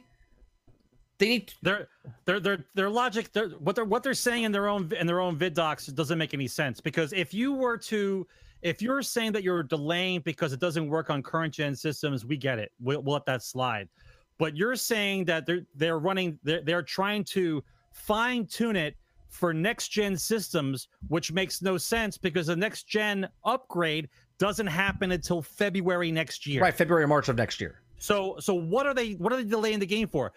Our theory is that this game cannot run well on current gen systems. Not my theory. This is an article that was written by a guy who said that CD Projekt Red would delay the game come January if it didn't run on this system. And that's why they delayed it from April to September.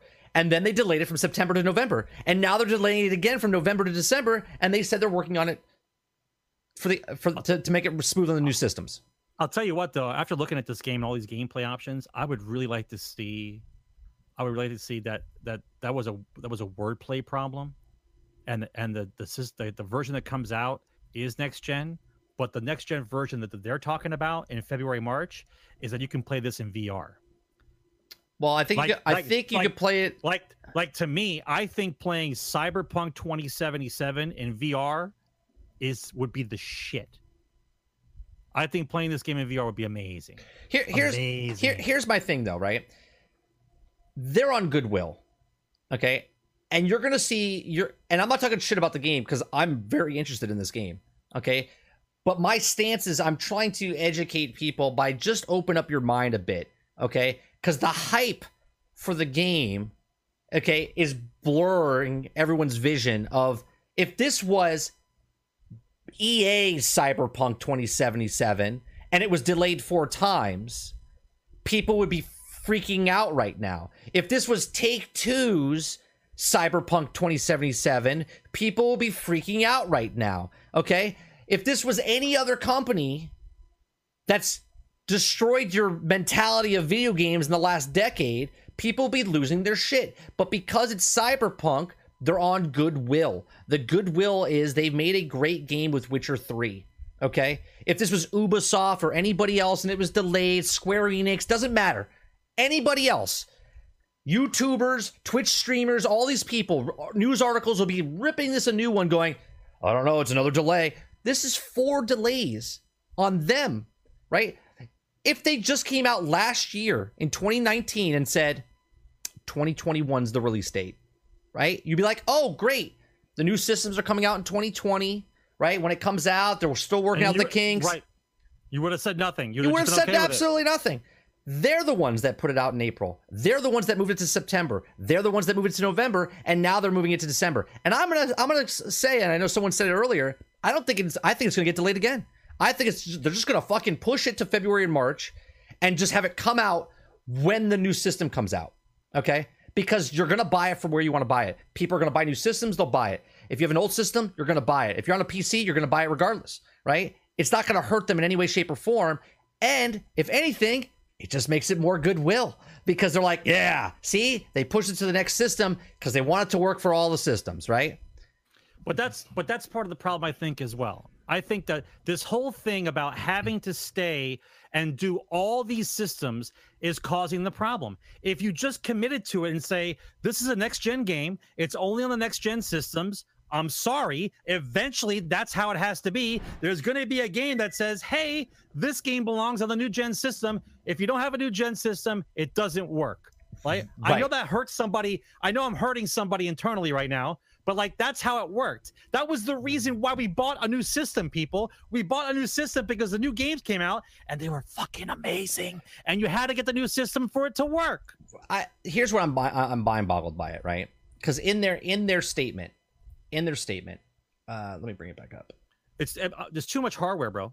9 systems are trying to they're trying to optimize this thing for 9 systems. Yeah, no, I get it. It's ridiculous. I understand that, but what I'm saying is they talk about it right here in where the fuck is the article I just had?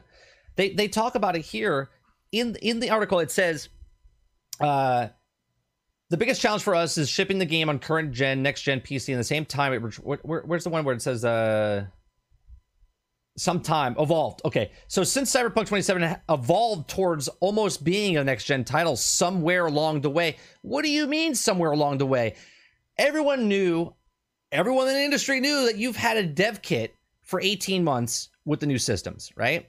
It all went out. It said, oh, developers have the new kit, 18 months. And they've been working on the game. They saw they could do. They saw what they could do. Right. They knew they had the system 18 months ago. They've been working on this game for like 8 years, right? And remember, 3 to 5 years, good game. 5 to 8 years, great game. No matter what happens, it's going to be a great game, regardless of the glitches and the bugs and everything. And what I mean by that is, Bethesda at one point had goodwill, and they came out with a game called Skyrim. Skyrim, where dragons flew backwards in the air, and NPCs were like going through walls, and people didn't give a shit because when they played the game, they're like, this is so amazing. It looks so good. Okay? The pros outweighed the cons. Now, there's less glitches in games that came after that, and yet they got more shit than Skyrim because it wasn't... The goodwill's wearing off, right? Cyberpunk right now is on goodwill, and there's going to be YouTubers that no matter what happens, they would give it shit if it was EA or Take-Two or anybody else. But because there's YouTubers that are in the game, they did voice acting for it, right? And there's multiple. There's streamers and stuff. No matter what happens, they're going to talk good about it. They've been paid, not physical money, but they've been paid by, hey, you want to be in our game? And they're going to be like, yeah, I love it. If I was in a video game, I'd be like, fuck yeah, that's great, right? And I wouldn't be able to talk bad about it because I want people to play the game that I'm in so you can see me, right? You see what I'm saying? I'm just saying, if you're going to get this game, do not get it for this current gen. Get a new graphics card, get it for your PC, or buy a new console and put it on that. Do not get it for the old systems. They had problems in the beginning. That's why it got delayed twice, okay? And now they delayed it again to smooth it out for the new systems, because I don't think you want to play this game for the first time on an inferior product, right? I don't. Right. I don't.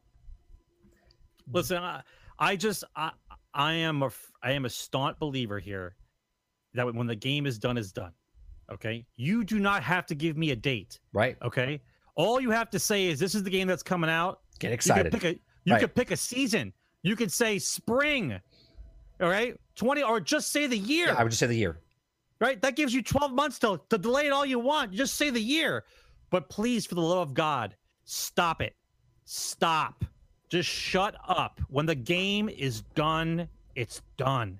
Okay? I don't need to plan out my whole life around your release date. People are on death straits and send evil emails because they're mad, right? Some dude sent an email out that I requested off for that date, and now I'm all mad because I requested off work and I can't play the game when I have time off because I don't get enough time off. Well, like, dude, calm down. It doesn't help that this tweet here, just 23 hours before they came out with this thing, it says, Cyberpunk game, hi.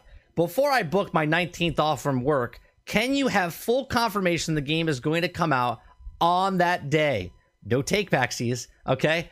Cyberpunk's media gets back and says, full confirmation, right? And then the next person goes, well, this didn't age very well, right? Because less than 24 hours later, it came out that they're delaying it 21 days, okay? Which, it sucks. I get it. It sucks. But it's like, who's not talking to each other? Okay, now if you're not following the Cyberpunk 2077 site on Twitter, you're missing out, because they comment and they're like a meme to themselves, which is fantastic, which makes makes goodwill. They're like, see, they're making fun of themselves and stuff like that. It's genius. Okay, again, the game's gonna come out fine as far as in the eyes of everyone. It could have a major glitch and people are like, whatever. But remember how much shit, though, they gave BioWare for the animation in Mass Effect Andromeda. For one facial animation in Andromeda, the game was shot down to death, okay? And this game will have many glitches. Believe you, all right? Or believe me, it will have many glitches. Just like Glitcher 3, this will be Cyber Glitch, okay? And yet people will give it 9s and 10s. It'll be a perfect game, and it'll be perfect in everyone's mind. I'm just telling you, listen, do not get it for this gen console. Save your money up, buy it for PC, or get a new console. And if you can't, don't get it for this gen. Just wait. Right? Got to talk to who into it? Into what? Oh, a shiny new PC? Yeah, Gator, you and I need to get into a little chat room. Listen, I have some money put away on the side for a PC. I just need someone to talk to about like what I should be getting. That's all. There's too much technobabble of what kinds of processors and things, and so my mind's clouded. I need to zero in a little bit. That's all. All right, so we talked about that. We talked about this. We got what, 30 minutes left? A little less than that? Oh, Jesus. All right, we got two big things left. Let's talk about Genshin Impact. Okay, Genshin Impact. Hang on. I know I don't need a 3090, Charlie. Relax. I can get the other one. I don't need a 3090. Easy. 3070. Easy. 3070 is a good one. Genshin Impact. I can't talk much about the game as far as in-depth end game type stuff. I've seen people, but firsthand experience, I'm nowhere even close. Okay, I put 10 hours in. I played it on mobile and I played it on my PC. Okay, when I'm playing it on PC, okay, up and down is fine. Up and down is fine. I know I can adjust my settings, and that's not what I'm talking about. Okay, when I move my mouse up and down, it's fine. You can move around, right? But when I go left and right, you can tell it's a mobile game because you got to pick up the mouse and you got to move it and you got to move it, you got to move it, right? When I'm on the phone, I can just move away. Okay, left to right is fine. That's one aspect that I was like, okay, it's a mobile game. It is decent on mobile. It's phenomenal on mobile. Like, okay, so the game is beautiful. If you don't know what Genshin Impact is, it's a free-to-play game. It's a gacha game, okay, where you buy the characters and there's like these energy things that you buy like a mobile game does down the road. But what it does, it trains your mind as you're playing the game 10, 12, 15, 20, 30 hours. And then you level up all these characters, and then you get new characters that you can unlock or you can purchase with the currency in the game. And what happens is that now you're buying these things instead of free to play, right? And again, there's free to play games out there that are not as vast as this. This is like Breath of the Wild. Okay, this is Breath of the Wild, but with hot chicks as your characters. Okay, that's basically what it is.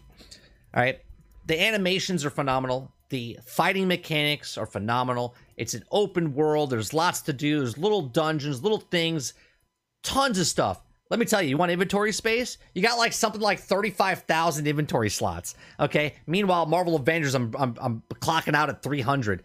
Destiny, I'm clocking out at 500. They do stuff in this game that you're like, this is amazing. It's absolutely beautiful. Let me see if I can bring up some footage of it. So, what do you think, Sarge? I know you don't play. I know you've seen it. But a lot of people are, here's this gameplay. Yeah, okay, this is from IGN. Okay, I'm not going to put any sound on it, but this is IGN's footage of it. So, I mean, just look at the vibrant colors, okay? The game visually is stunning, okay? The animations, the characters, everything about it. It's right up in that alley. Like I said, it's Breath of the Wild. But when I'm 10 hours in, and again, I played a lot of games. I play a lot of mobile games. I try a lot of mobile games, I should say. And I try...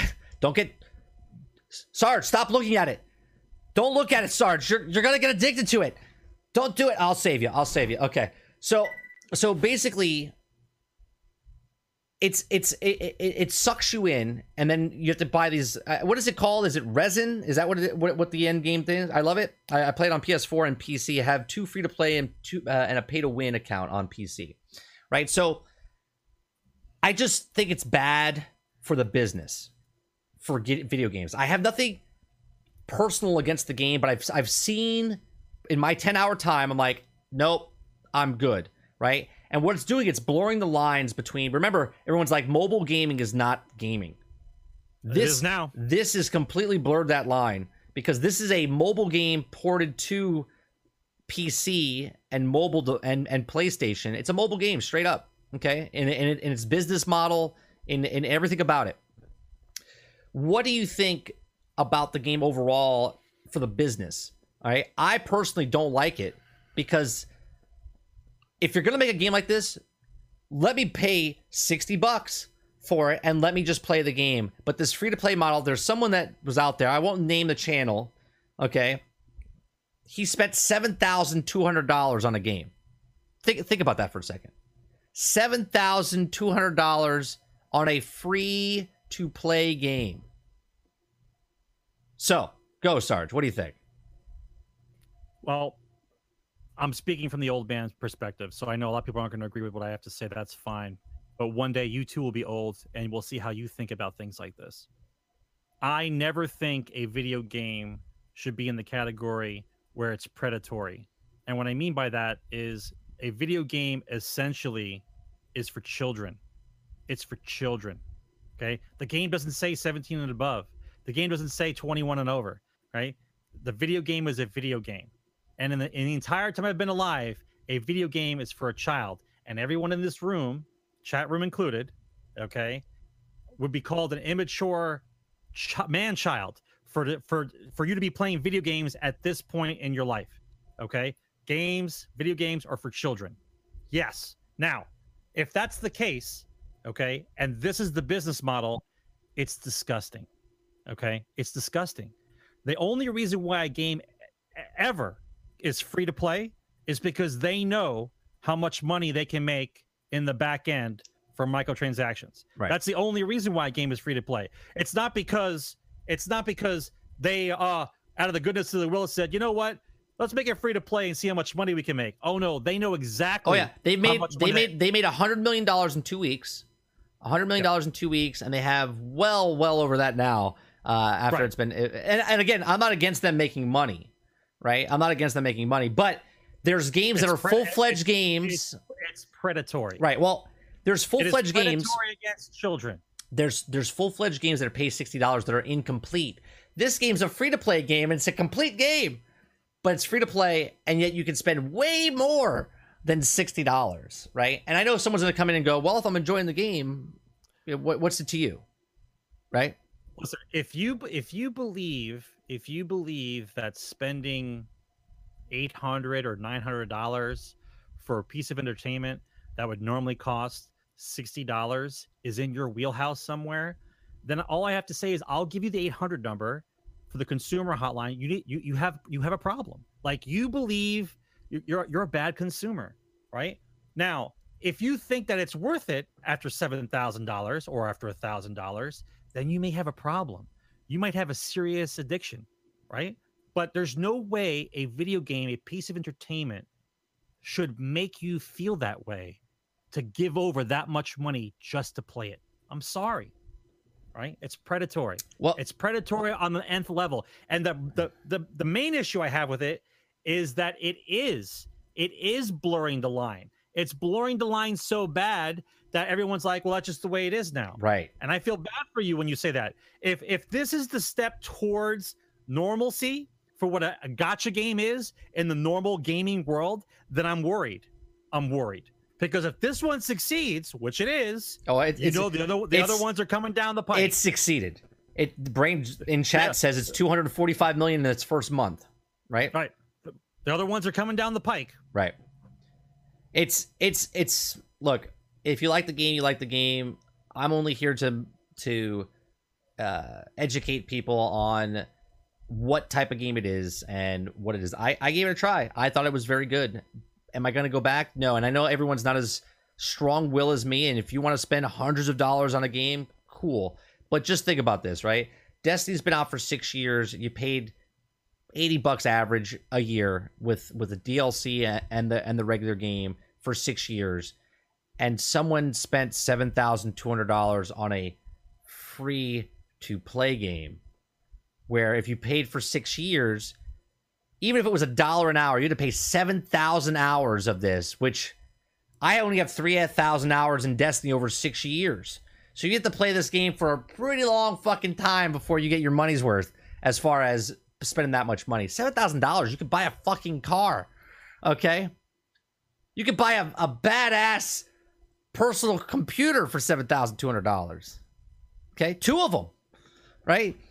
You could buy a strip club in Honduras, okay, for $7,200. I don't know if that's true. Someone fact check me there, but it's just pretty crazy. Now, the last thing I want to talk about from a game that's free to play, that you don't have to spend any money and you're spending hundreds of dollars to thousands of dollars, to a game you paid $60 for, Anthem. Anthem is coming back out. It's back alive, Sarge. I don't know if you knew this. They came out with a blog yesterday. It's not back out. Oh, it's back. Everyone's talking about it. Okay. So the number one problem with BioWare's Anthem was Endgame. Endgame was the problem. People love the javelins. They love the thing. They love the exploring. They love all that stuff. They said, there's no loot in this game. We need loot. So they listened. And what they redid was the entire skill tree of the javelins, right? They did the entire skill tree over with the javelins, and they started putting stuff in this blog that they talked about originally that was going to come to the game before the game came out. They're redistributing the stuff that they already talked about back into the game by saying they're doing a progression tree, and you get to be skill levels to make your flight better and last longer. Uh-oh, we're losing Sarge. I think we've lost Sarge. Chat, am I still live, or did we lose? He's paused. I'm gonna see if. Let's see here. Still going live. Okay, hold on. Let me fix Sarge. Let me take him off the screen. I'm gonna end the call. Call him back.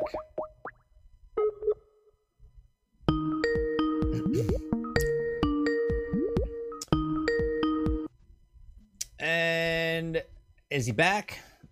I don't have a picture on you.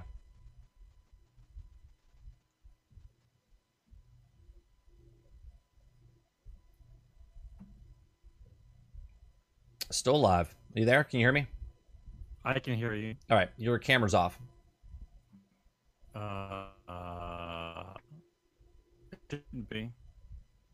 All right, well, I got audio. You're still a little robot-y. And well, let's do it this. We'll fix this, guys. We'll fix this. Do I have? No, I don't have that.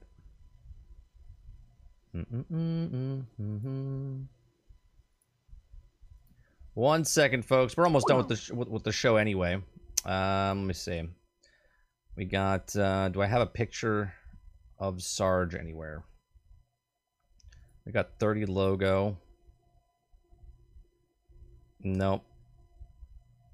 Well, this sucks, huh? I can't do anything without Sarge, so here we'll do this. Here, we'll take 2 of these, and we'll put this over here. All right, there you go. We'll put that like that. Improvising on the fly here. There you go. There's me. There's Sarge. Okay, there we go. And then I'll call him back. I think he's rebooting his computer because... So there we go. Still live. There we go. Professionalism here. So Anthem comes out, and it's doing a whole bunch of talks about creating builds, abilities abilities are locked or unlocks, not drops. Play with abilities you want when you want. Empower your abilities by equipping them with the mods. Builds are defined by synergies and specializations, abilities and equipment. Inspiration improve the build synergies, but are no longer the primary factor. Okay, so they go across. You're a sloth now, yeah. Just get into Discord, Sarge. We don't need video. That's fine. We don't need the video. Just come back into Discord. And that's how we'll end the show that way. We're almost done anyway. We have about 8 minutes left. So live, you're good. 30. Okay. I appreciate everyone coming out. So Anthem, and I really wanted to hear what Sarge had to say about this, but apparently, because I talked about this earlier in my stream today, I just find it weird that Anthem is choosing the way that they're going by like basically just reworking the entire game, where it kind of says something about what the game was when they released it. It wasn't in what they expected from it. At least No Man's Sky is still the same game, but they added on to it. This one, they're rebuilding the whole structure of what the game is. The leveling up with the skill trees, with the all-new loot system. They're basically making Anthem 2 within Anthem 1. And I feel that if they're making this, and I said this earlier, if they're making a play where it's on EA Play, right? And I think that's the play. And EA Play just signed with Xbox Game Pass, right? So when Play comes out for Xbox Game Pass, I think in December 10th or whatever it is, that if and when they're ready with this with Anthem, they could just release it into that world, and they automatically have 15 million subscribers, 20 million subscribers on Game Pass, plus 3.5 billion devices that it can be played on. So I think this is why BioWare is really pushing for this type of game, because in the end, Anthem was a beautiful game. It was a fun game, but there was an addictive endorphin rush in it. And let's see, do we have him? Hey, there he is. What is going on? All right, hold up. I don't know what's going on. Go into Discord.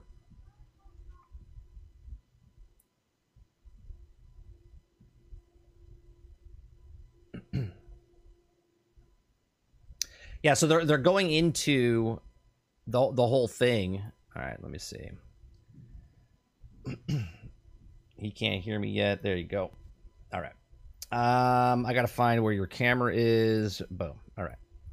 So, all right. So I was talking about Anthem is basically repositioning their whole game. Okay, where they, instead of just adding to it, I was just bringing it up. I don't know if you heard it from the stream, but I said that No Man's Sky at least is the structure is there, and they added on to it. Like, it's the same game that was broke when it came out. Where this game, it feels like they're just tearing out all of it and redoing it from the ground up. And I feel like, is that the way to go about it?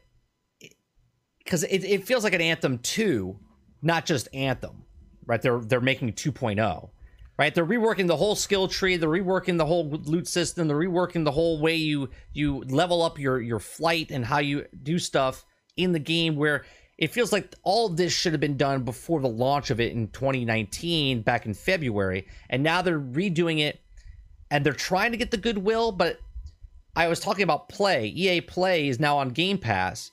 And I feel like this is why BioWare is like, it's still viable, because they knew what was coming down the pipeline with Xbox doing what they're doing, and how EA was going to team up with them to get it on Game Pass. And now it doesn't matter if you buy it or not. It's going to be right on Game Pass or on EA Play or whatever. And there's the microtransactions involved in this game. So what do you think overall with this, what they're doing with the game, with the skill tree and just reinventing themselves?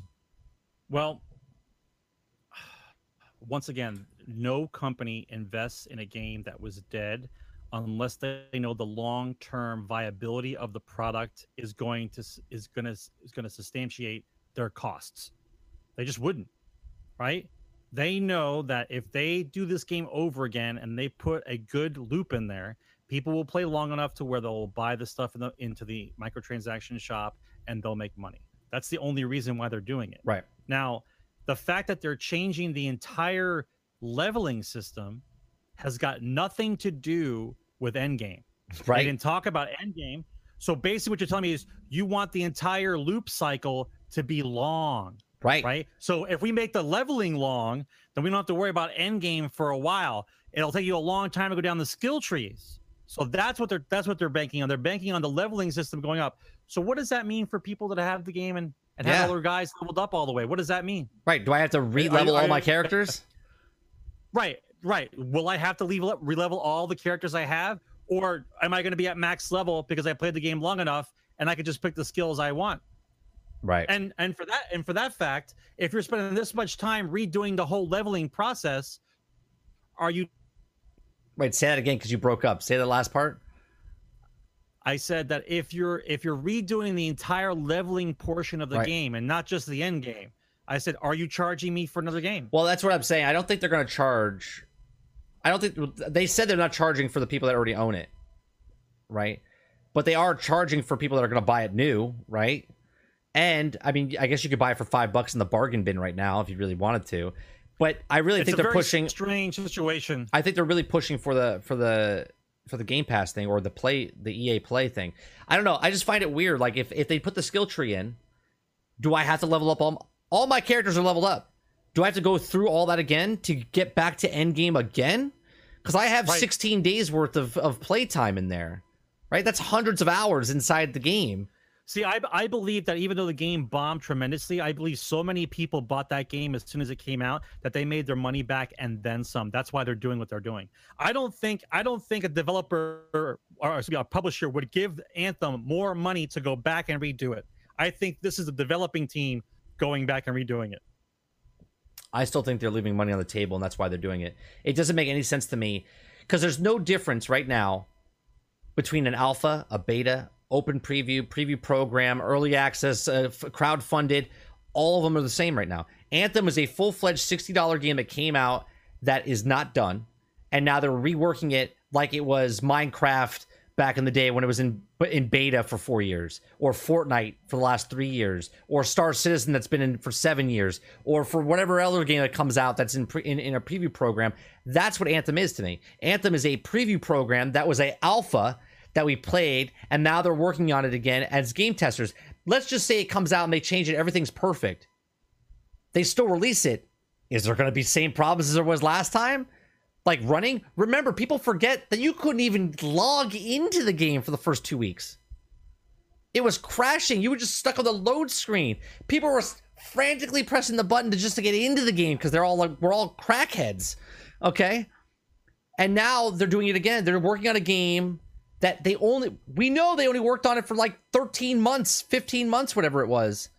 And now they've had it for another 15 months, but they've reworked the whole system. So when is this coming out? Do you think it's coming out this upcoming year? Do you think it's coming out in 2022? And if it does come out early, when does it fix itself? Like No Man's Sky 4 years from now? Well, once again, it's part of one of the Game Pass situations, right? So it doesn't matter when it comes out. Right, they can just release it anytime. It's a preview program, right? Right. It doesn't matter. It doesn't matter if it's done or not. All they're going to do is say whenever they get the pieces together that it's good enough to go back and re-level everything, they're going to just throw it out. Right, because they don't got to give you a release date. They don't have to give you anything. Right, because if they're giving it for free, you already paid your money, and they'll just release it in the preview program or EA Play or whatever. And if you play it, you play, and if you don't, you're going to buy it, and that's another subscription model, and you're going to buy a microtransaction. It's just an early access game, basically. That's what they're doing. It's in a very strange spot. I don't like the fact that the game even wants to come back. Right? That shows you how. Basically, it shows you how greedy they are, that they know how much money they can make from this game if they just get the game loop correct. That's what it shows you. I would like to know if it's all new developers working on it, because I can't imagine if you're the original developer, like you've been working on the game for the 13, 15 months, it bombed, and then you're like, hey guys, we're working on it again to sell it again, and they're just like, I'm done with that. Like, did they just hire a whole new crew of people to come in that actually had some passion? Because the old people are like senioritis? I think that they had to hire a new person, because look at the leveling design. It's completely different than what they did before. Yeah, it looks a lot like Destiny now. It's not the same way before. That whole screen. Yeah, it looks like Destiny. Yeah. That whole screen screams Destiny. Yeah. Like they ripped it directly out of the. I mean, come on. Yeah, I guarantee you they probably hired some people that left Bungie to come onto the crew. I don't know. Listen, man. Listen, if they cared, listen, if we're going to go back, we're going to talk like two human beings. If they actually cared about the game, like you really cared about the game, you would have fixed Andromeda. But Andromeda doesn't have a back end where I could charge microtransactions. Right. So there's no point in fixing it. Right? That's true. Bethesda never fixed any of their games. No. And they were glitchy as fuck. There were third-party people who took the time out to fix Bethesda's games. More passionate than they were. And they made the game better. Yeah. More passionate than they were. Yeah. Right, for free. For free. Right, for free. Right. Yeah. Well, that is another episode of Generation X Gaming, the weekly podcast that goes over a few of the top stories in the past week, and we rant along the way. Episode 240 is in the can. I do appreciate you very much for coming out and watching. I will not be streaming tonight. I just want to kind of just veg out tonight. I'm gonna watch some stuff. So there won't be a stream tonight. I will be on the Rageous Roundtable tomorrow talking about Destiny at 10 a.m. on the SNTR Presents channel over on youtube.com/30andstillgaming. If you're watching right now and you haven't hit that like button, please help me hit that like button. Hit that subscribe button if you're new in the channel as well. Help me out. We're trying to get to 1,000 subscribers so we can get monetization on this channel. Other than that, I do appreciate you for coming out. Make sure you follow Sarge McCluskey on Twitter. Make sure you follow me at 30 and Still Gaming on Twitter. You can listen to the past broadcasts on iTunes, Google Play, Spotify, or Anchor.fm. And if you missed any part of this program, you can listen to it right after, right here on youtube.com/30 and Still Gaming. I appreciate you very much, and I'll see you guys on the next one. Take care, guys.